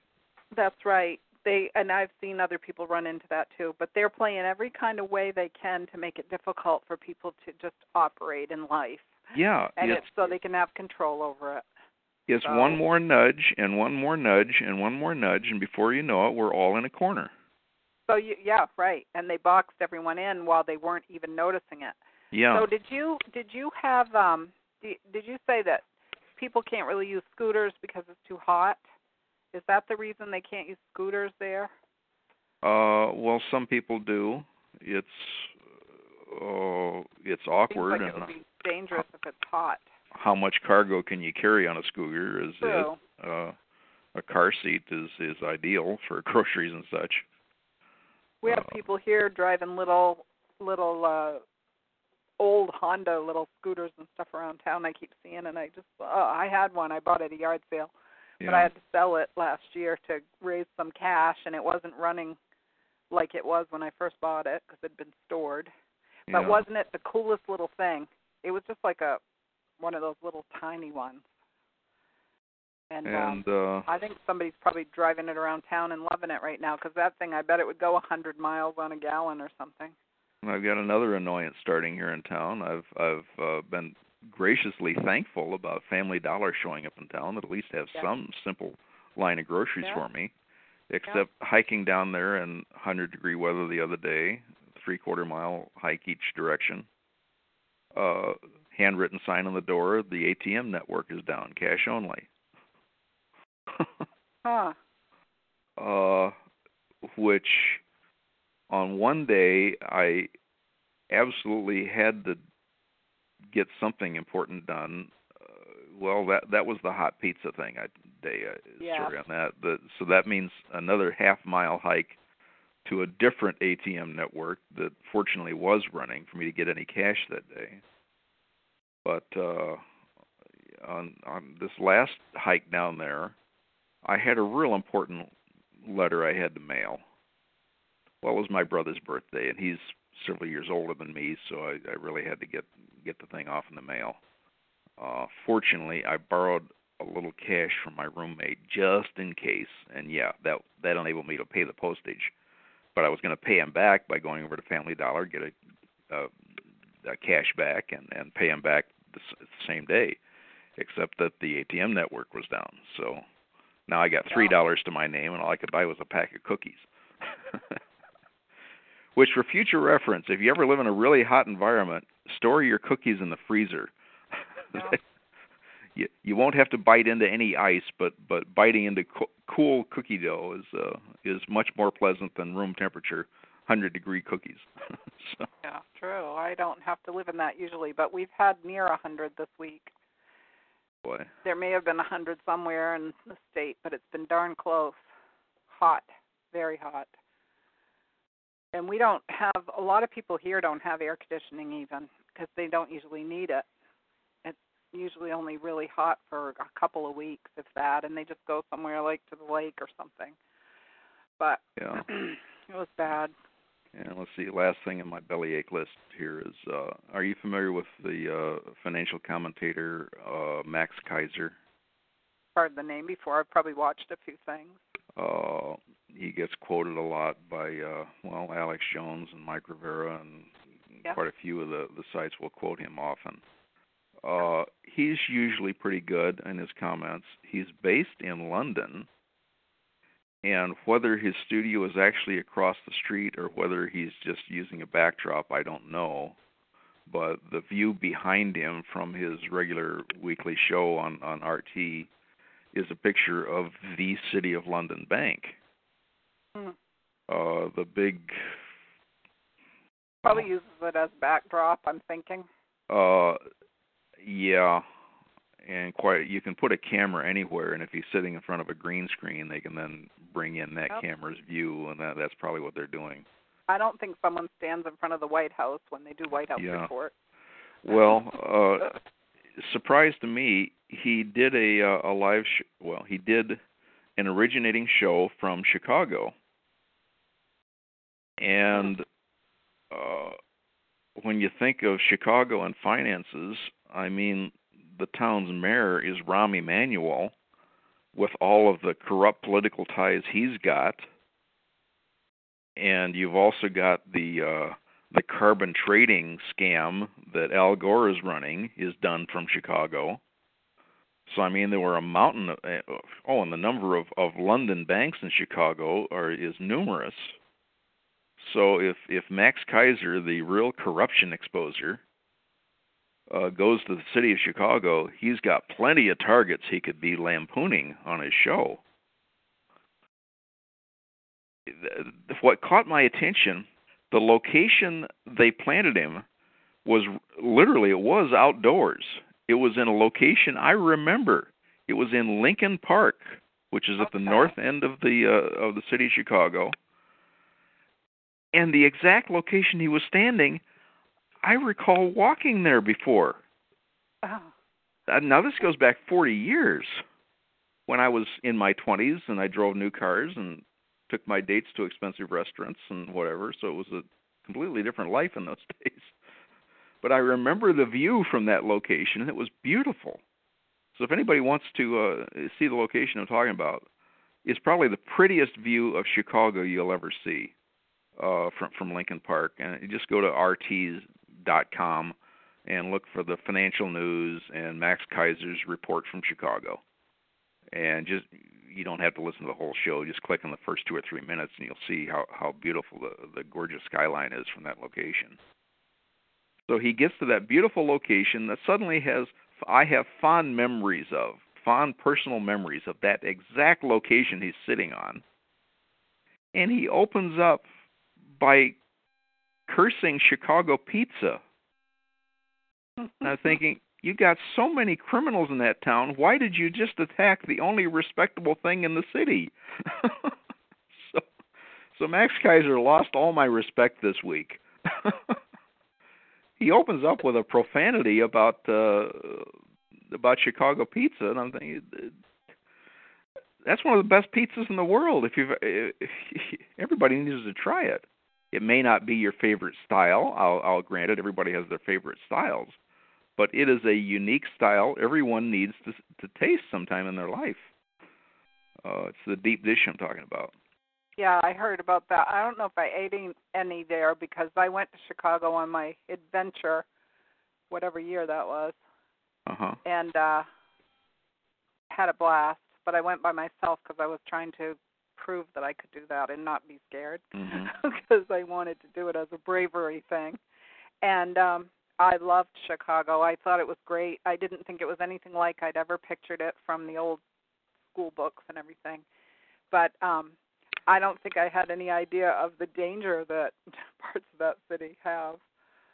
It wasn't as bad as I would have heard on the news. That wasn't my impression at all. I got a lot of, maybe it was just where I was, I don't know, but most of what I saw when I was there was just what I considered to be, a mid-America, type city. Mm-hmm. It was like the neighborhoods, the way the neighborhoods were like what you'd expect the Midwest to be. The winters are brutal. The summers are hot and sweaty. But I just have to keep focusing as the last week of April and the first week of May, Chicago is one of the prettiest cities in the world. I was there in November, I think, or either late October or sometime in November is when I believe I was there. And I thought it was gorgeous, especially that huge park by the lake. I just couldn't believe that there was such an easy-to-access park for a city that size and that how many people were there enjoying it. Yeah, well, there's Jackson Park, which is the centerpiece there is Buckingham Fountain, which is I don't big. know That's where big exactly and enormous. But then up on the north side is Lincoln Park, which has a small sandy beach on the lake, as well as a big, long walkway. That might have been it, because when I was there, all I could think of is, my goodness, they have like diagonal parking, so you could put tons of cars in here. Anybody could get out anywhere and walk. And it was next to the lake, and there were huge rolling lawns. And as I was driving along, there were people playing frisbees. They were running with dogs. They were playing touch football. Different groups of people doing things all across that whole place. And I just thought, man, this is a gorgeous place. I would love to spend time right here. So maybe that was Lincoln Park. I don't know for sure. It is. The lakefront in Chicago, like I say, as long as the weather is decent, and last week of April, first week of May is the time to be there. It looked like an ocean beach. Yeah. But it's fresh water, so it's a little bluer than regular ocean water. And with lots of parking. I could have got out anywhere I wanted easily. And it was the same largely any place in the city, because the way it was laid out, you would go up a street, and there would be like a neighborhood, and there were just houses with driveways, and you could just park in front of somebody's house and get out. It was not hard to get around. It was not hard to find anything that I wanted to find. I could find really easy because of the way it was laid out. The only thing I didn't find was the bean. I wanted to see it. I wanted to go to Millennium Park or whatever they call it there and see the bean.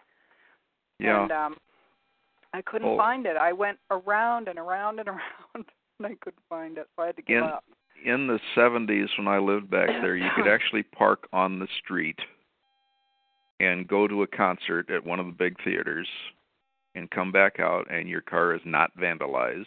It's nice and safe and no problems. My car on the street. But this is Chicago, and granted, even in the 70s, we had to start using quarters in the machine rather than nickels, so it started getting expensive. But it was still street parking, and you could park your car on the street for like 3 or 4 hours at a time, which is great for just doing an hour-and-a-half concert and whatnot. So it was a safe city, and as long as the weather was decent, it was a pretty city. It was a very well-maintained city, but boy, have things changed. But anyway, I think that there's probably certain neighborhoods that people don't go in. Oh well, yeah, and I am talking about the downtown and lakefront. I'm not talking about the south side. The south side has been a problem for many years. I think, well, the railroads come in on the south side, and that used to be the stockyards, cattle and whatnot. I was up somewhere near where Wrigley Field is because I went to a concert at a little theater up in there. Okay. And that's where I parked, was up near there. There was a McDonald's directly across the street, and I remember I called my boyfriend from when I left the theater, which was fairly late. I bet it was 1 o'clock in the morning, something like that. And, of course, it was late. It was later here when I called. But I was walking with my cell phone. I was talking to him on my cell phone, and I said, there's all kinds of people out here. I can't believe how many people are out here on the street. There are people, like, wandering around. They're having a good time. They're coming in and out of these places, and they're all having a good time, and I'm not scared. I kept saying that I'm not scared because that's what I was trying to do, was not be scared of going somewhere, somewhere I wanted to go just to go. So I was like, and I'm not scared. And I'm walking up here, and I could see Wrigley Field, and I saw that earlier, and this is cool. And I'm, like, walking through the McDonald's parking lot because I'm going to the other side where I parked on a side street, right? So I'm walking along, like, everything's good. There's people all around. I don't feel nervous at all. And I go around the corner, and people were fighting in the McDonald's parking lot. And it was a fairly violent fight. Like, somebody was pounding on someone's car and telling them to let them get in their car, and they were yelling at them. And I thought, oh, my God, this isn't good. So I went, okay, I'm a little scared now. So I'm walking through the parking lot. And I said, I'm not paying any attention to them. I'm just walking. So I walked straight through, went over to the rental car on the other side, just a little ways up. It wasn't even a block from there, like probably 3 or 4 car lengths up this street. Got in the rental car and drove away. I was like, there, I'm in the car, I'm driving away. I was like, but I mean, it was late at night. I still can't believe I did that, but like, I'm fine. Everything's good. Yeah, what really hurt the south side of Chicago and did irreparable damage was when the term low-income housing started. And I think it was way back in the Eisenhower administration, as far as Chicago was concerned. Now, I'm sure local politicians gave it a twist, so you can't really blame Eisenhower for everything. But several miles of like 20-story apartment buildings were built, but they just were not maintained properly. Mm-hmm. And the gangs took control, and it ended up being a war zone between apartment buildings, and they were literally shooting at each other between buildings. No, that's not a good thing. It was horrible. It was horrible how that... Now, I don't know what was there before those buildings were built, because now we're talking 1950s, and what am I? I'm a single-digit kid. So I don't know what was there back in the 40s. But somebody's brilliant idea was, let's build low-income housing for everybody to live in. And, well, yeah, it's only new for a while. But anything new, if it's not maintained properly, becomes a dump and a slum. And that became the ugly word in Chicago was down in the projects. And yeah, they always call it the projects. Yeah, that was the projects. And living in a town south of Chicago, my dad had to drive us through there on our way up to the Loop. And he made sure we never stopped there. It was, we stayed on a nice, fast-moving boulevard, and we kept moving. And I never remember him ever stopping for gas or for anything in that area. That was just... I got in one little place in the city where I didn't feel comfortable, and it was in the afternoon, probably while I was looking for the bean. And I decided that I was getting out of there because I didn't like it. And I don't remember exactly what. It was just that the people were looking dangerous to me. They didn't look like they liked me around. So I was like, I think I'll get out of here. Oh. But. Well, looking at the clock, we're doing another long one tonight, so I don't want to have everybody doze off and leave your computer on all night and make it Desertpete's fault. So. But there's still some hanging in. That's kind of good. So. Okay. Val-Am is serving food, so Val-Am is serving blackberries with whipped cream, but she didn't offer it to us. John and James can. We don't get any. Yeah. Well, she had something early in the show she offered to all of us, and forgot to tell her to email it over.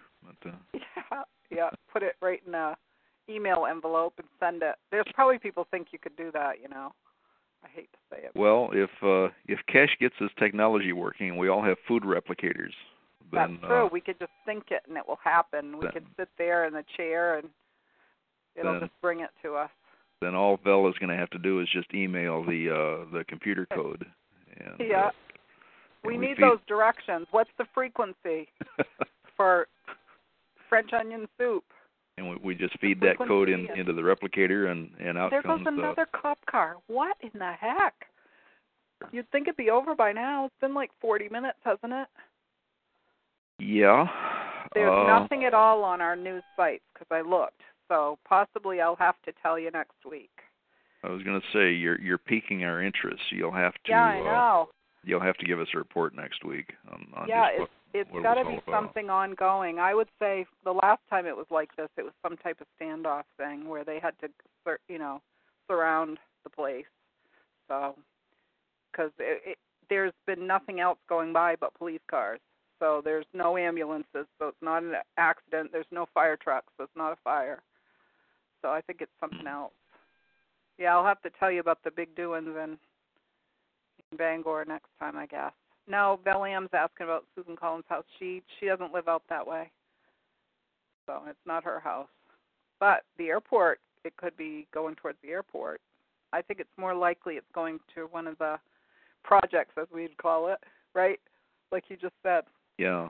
Housing developments that have a lot of people with low income that get to fight on hot nights.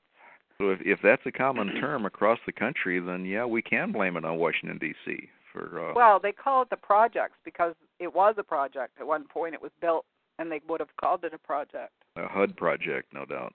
Yeah, no doubt. Okay, well, I've had the air conditioner off too long. I have to get it started up here to start breathing again. I've got to go and get ready to relax. It's 11 here, so I appreciate you calling in. I'm going to wish you luck getting something going. Thank you.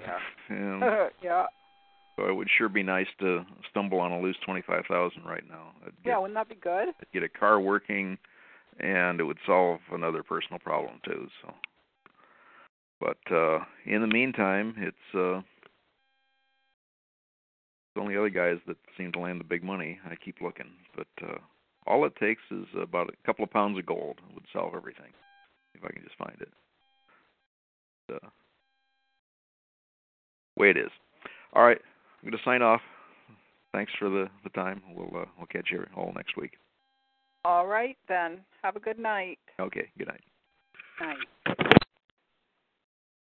Number 13, we said projects, meaning a housing project. We didn't call it for non-whites. In Maine, in fact, we've been criticized for being too white up here. Like it's something we can control any more than anyone else can control their race. I don't go into the racial stuff too much because it makes me angry. All of the United States is not the same. Every state is not the same. The demographics of every place is not the same. And I don't have hate in my heart, so I'm not going to go there. I'm just not going to. Anyway, I'm white because my parents were white. That's what I tell people when they start on that topic. And I assume people are black because their parents are black. And I love everybody, so... All right, I'm going to read you one little short thing before we go because it's just a cool little poem that somebody posted that someone saw that I liked it, thanked me for it, so it showed up again, and I was like, okay, I'm supposed to pay attention to this, so I'm going to share it. It's called The Peace of Wild Things, and it was written by Wendell Berry. I don't know who that is. I don't know what book it comes from. It's just a picture of a poem, and I liked it. So just think about this for a second. Not very long. When despair for the world grows in me, and I wake in the night at the least sound, in fear of what my life and my children's lives may be, I go and lie down where the wood drake rests in his beauty on the water, and the great heron feeds. I come into the peace of wild things, who do not tax their lives with forethought of grief. I come into the presence of still water, and I feel above me the day-blind stars waiting with their light. For a time I rest in the grace of the world and am free. And the person that posted that was a niece of mine who is half, I was going to say Native American, which she is kind of because she's native but from the continent. Her native ancestors are from Canada. They call it First Nation up there. And she's very in tune with nature and with life, and she's just wise beyond her years. She's only in her 20s. But she posted that, and I really liked it. I liked the idea of it, and that is how she is, too. She loves to go out in nature and just, bring peace to herself from a chaotic life. And she posts beautiful photography, and she's raising a little girl, and I'm just proud of her. So that was something she shared, and it had an effect on me, and I'm just passing it on, see if it has an effect on anyone else. And I want to wish you all a good night and a good week, and stay in touch if anything comes up that's important or you want to share any information. My email is gingercookie87@yahoo.com. Don't send me junk mail. Only good stuff, something that's important. Because I don't have time to read any of the other things. I don't like chain letters and stuff like that. But I will read stuff that's important, or if you have links that you think I ought to look at. I watch a lot of stuff, and I read a lot of stuff, trying to make sense of the crazy world. All right, I'll give you guys a couple minutes to share your links and say goodnight, and checking in with people to see if everything's going to be good. Say a prayer for Dottie, don't forget. She's got some kind of people I have suspicions about their intentions, and I'm thinking about her. So, and some of the new people that came tonight, I don't know who you are, but welcome. Come back again if you'd like to. And also the guests that are here. I'm going to say goodnight then, ending the call. It is Ryan here, and I have a question for you. What do you do when you win? Like, are you a fist pumper, a woohooer, a hand clapper, a high fiver? I kind of like the high five, but if you want to hone in on those winning moves, check out Chumba Casino. At ChumbaCasino.com, choose from hundreds of social casino-style games for your chance to redeem serious cash prizes. There are new game releases weekly, plus free daily bonuses. So don't wait. Start having the most fun ever at ChumbaCasino.com. No purchase necessary. VGW Group. Void where prohibited by law. See terms and conditions. 18+.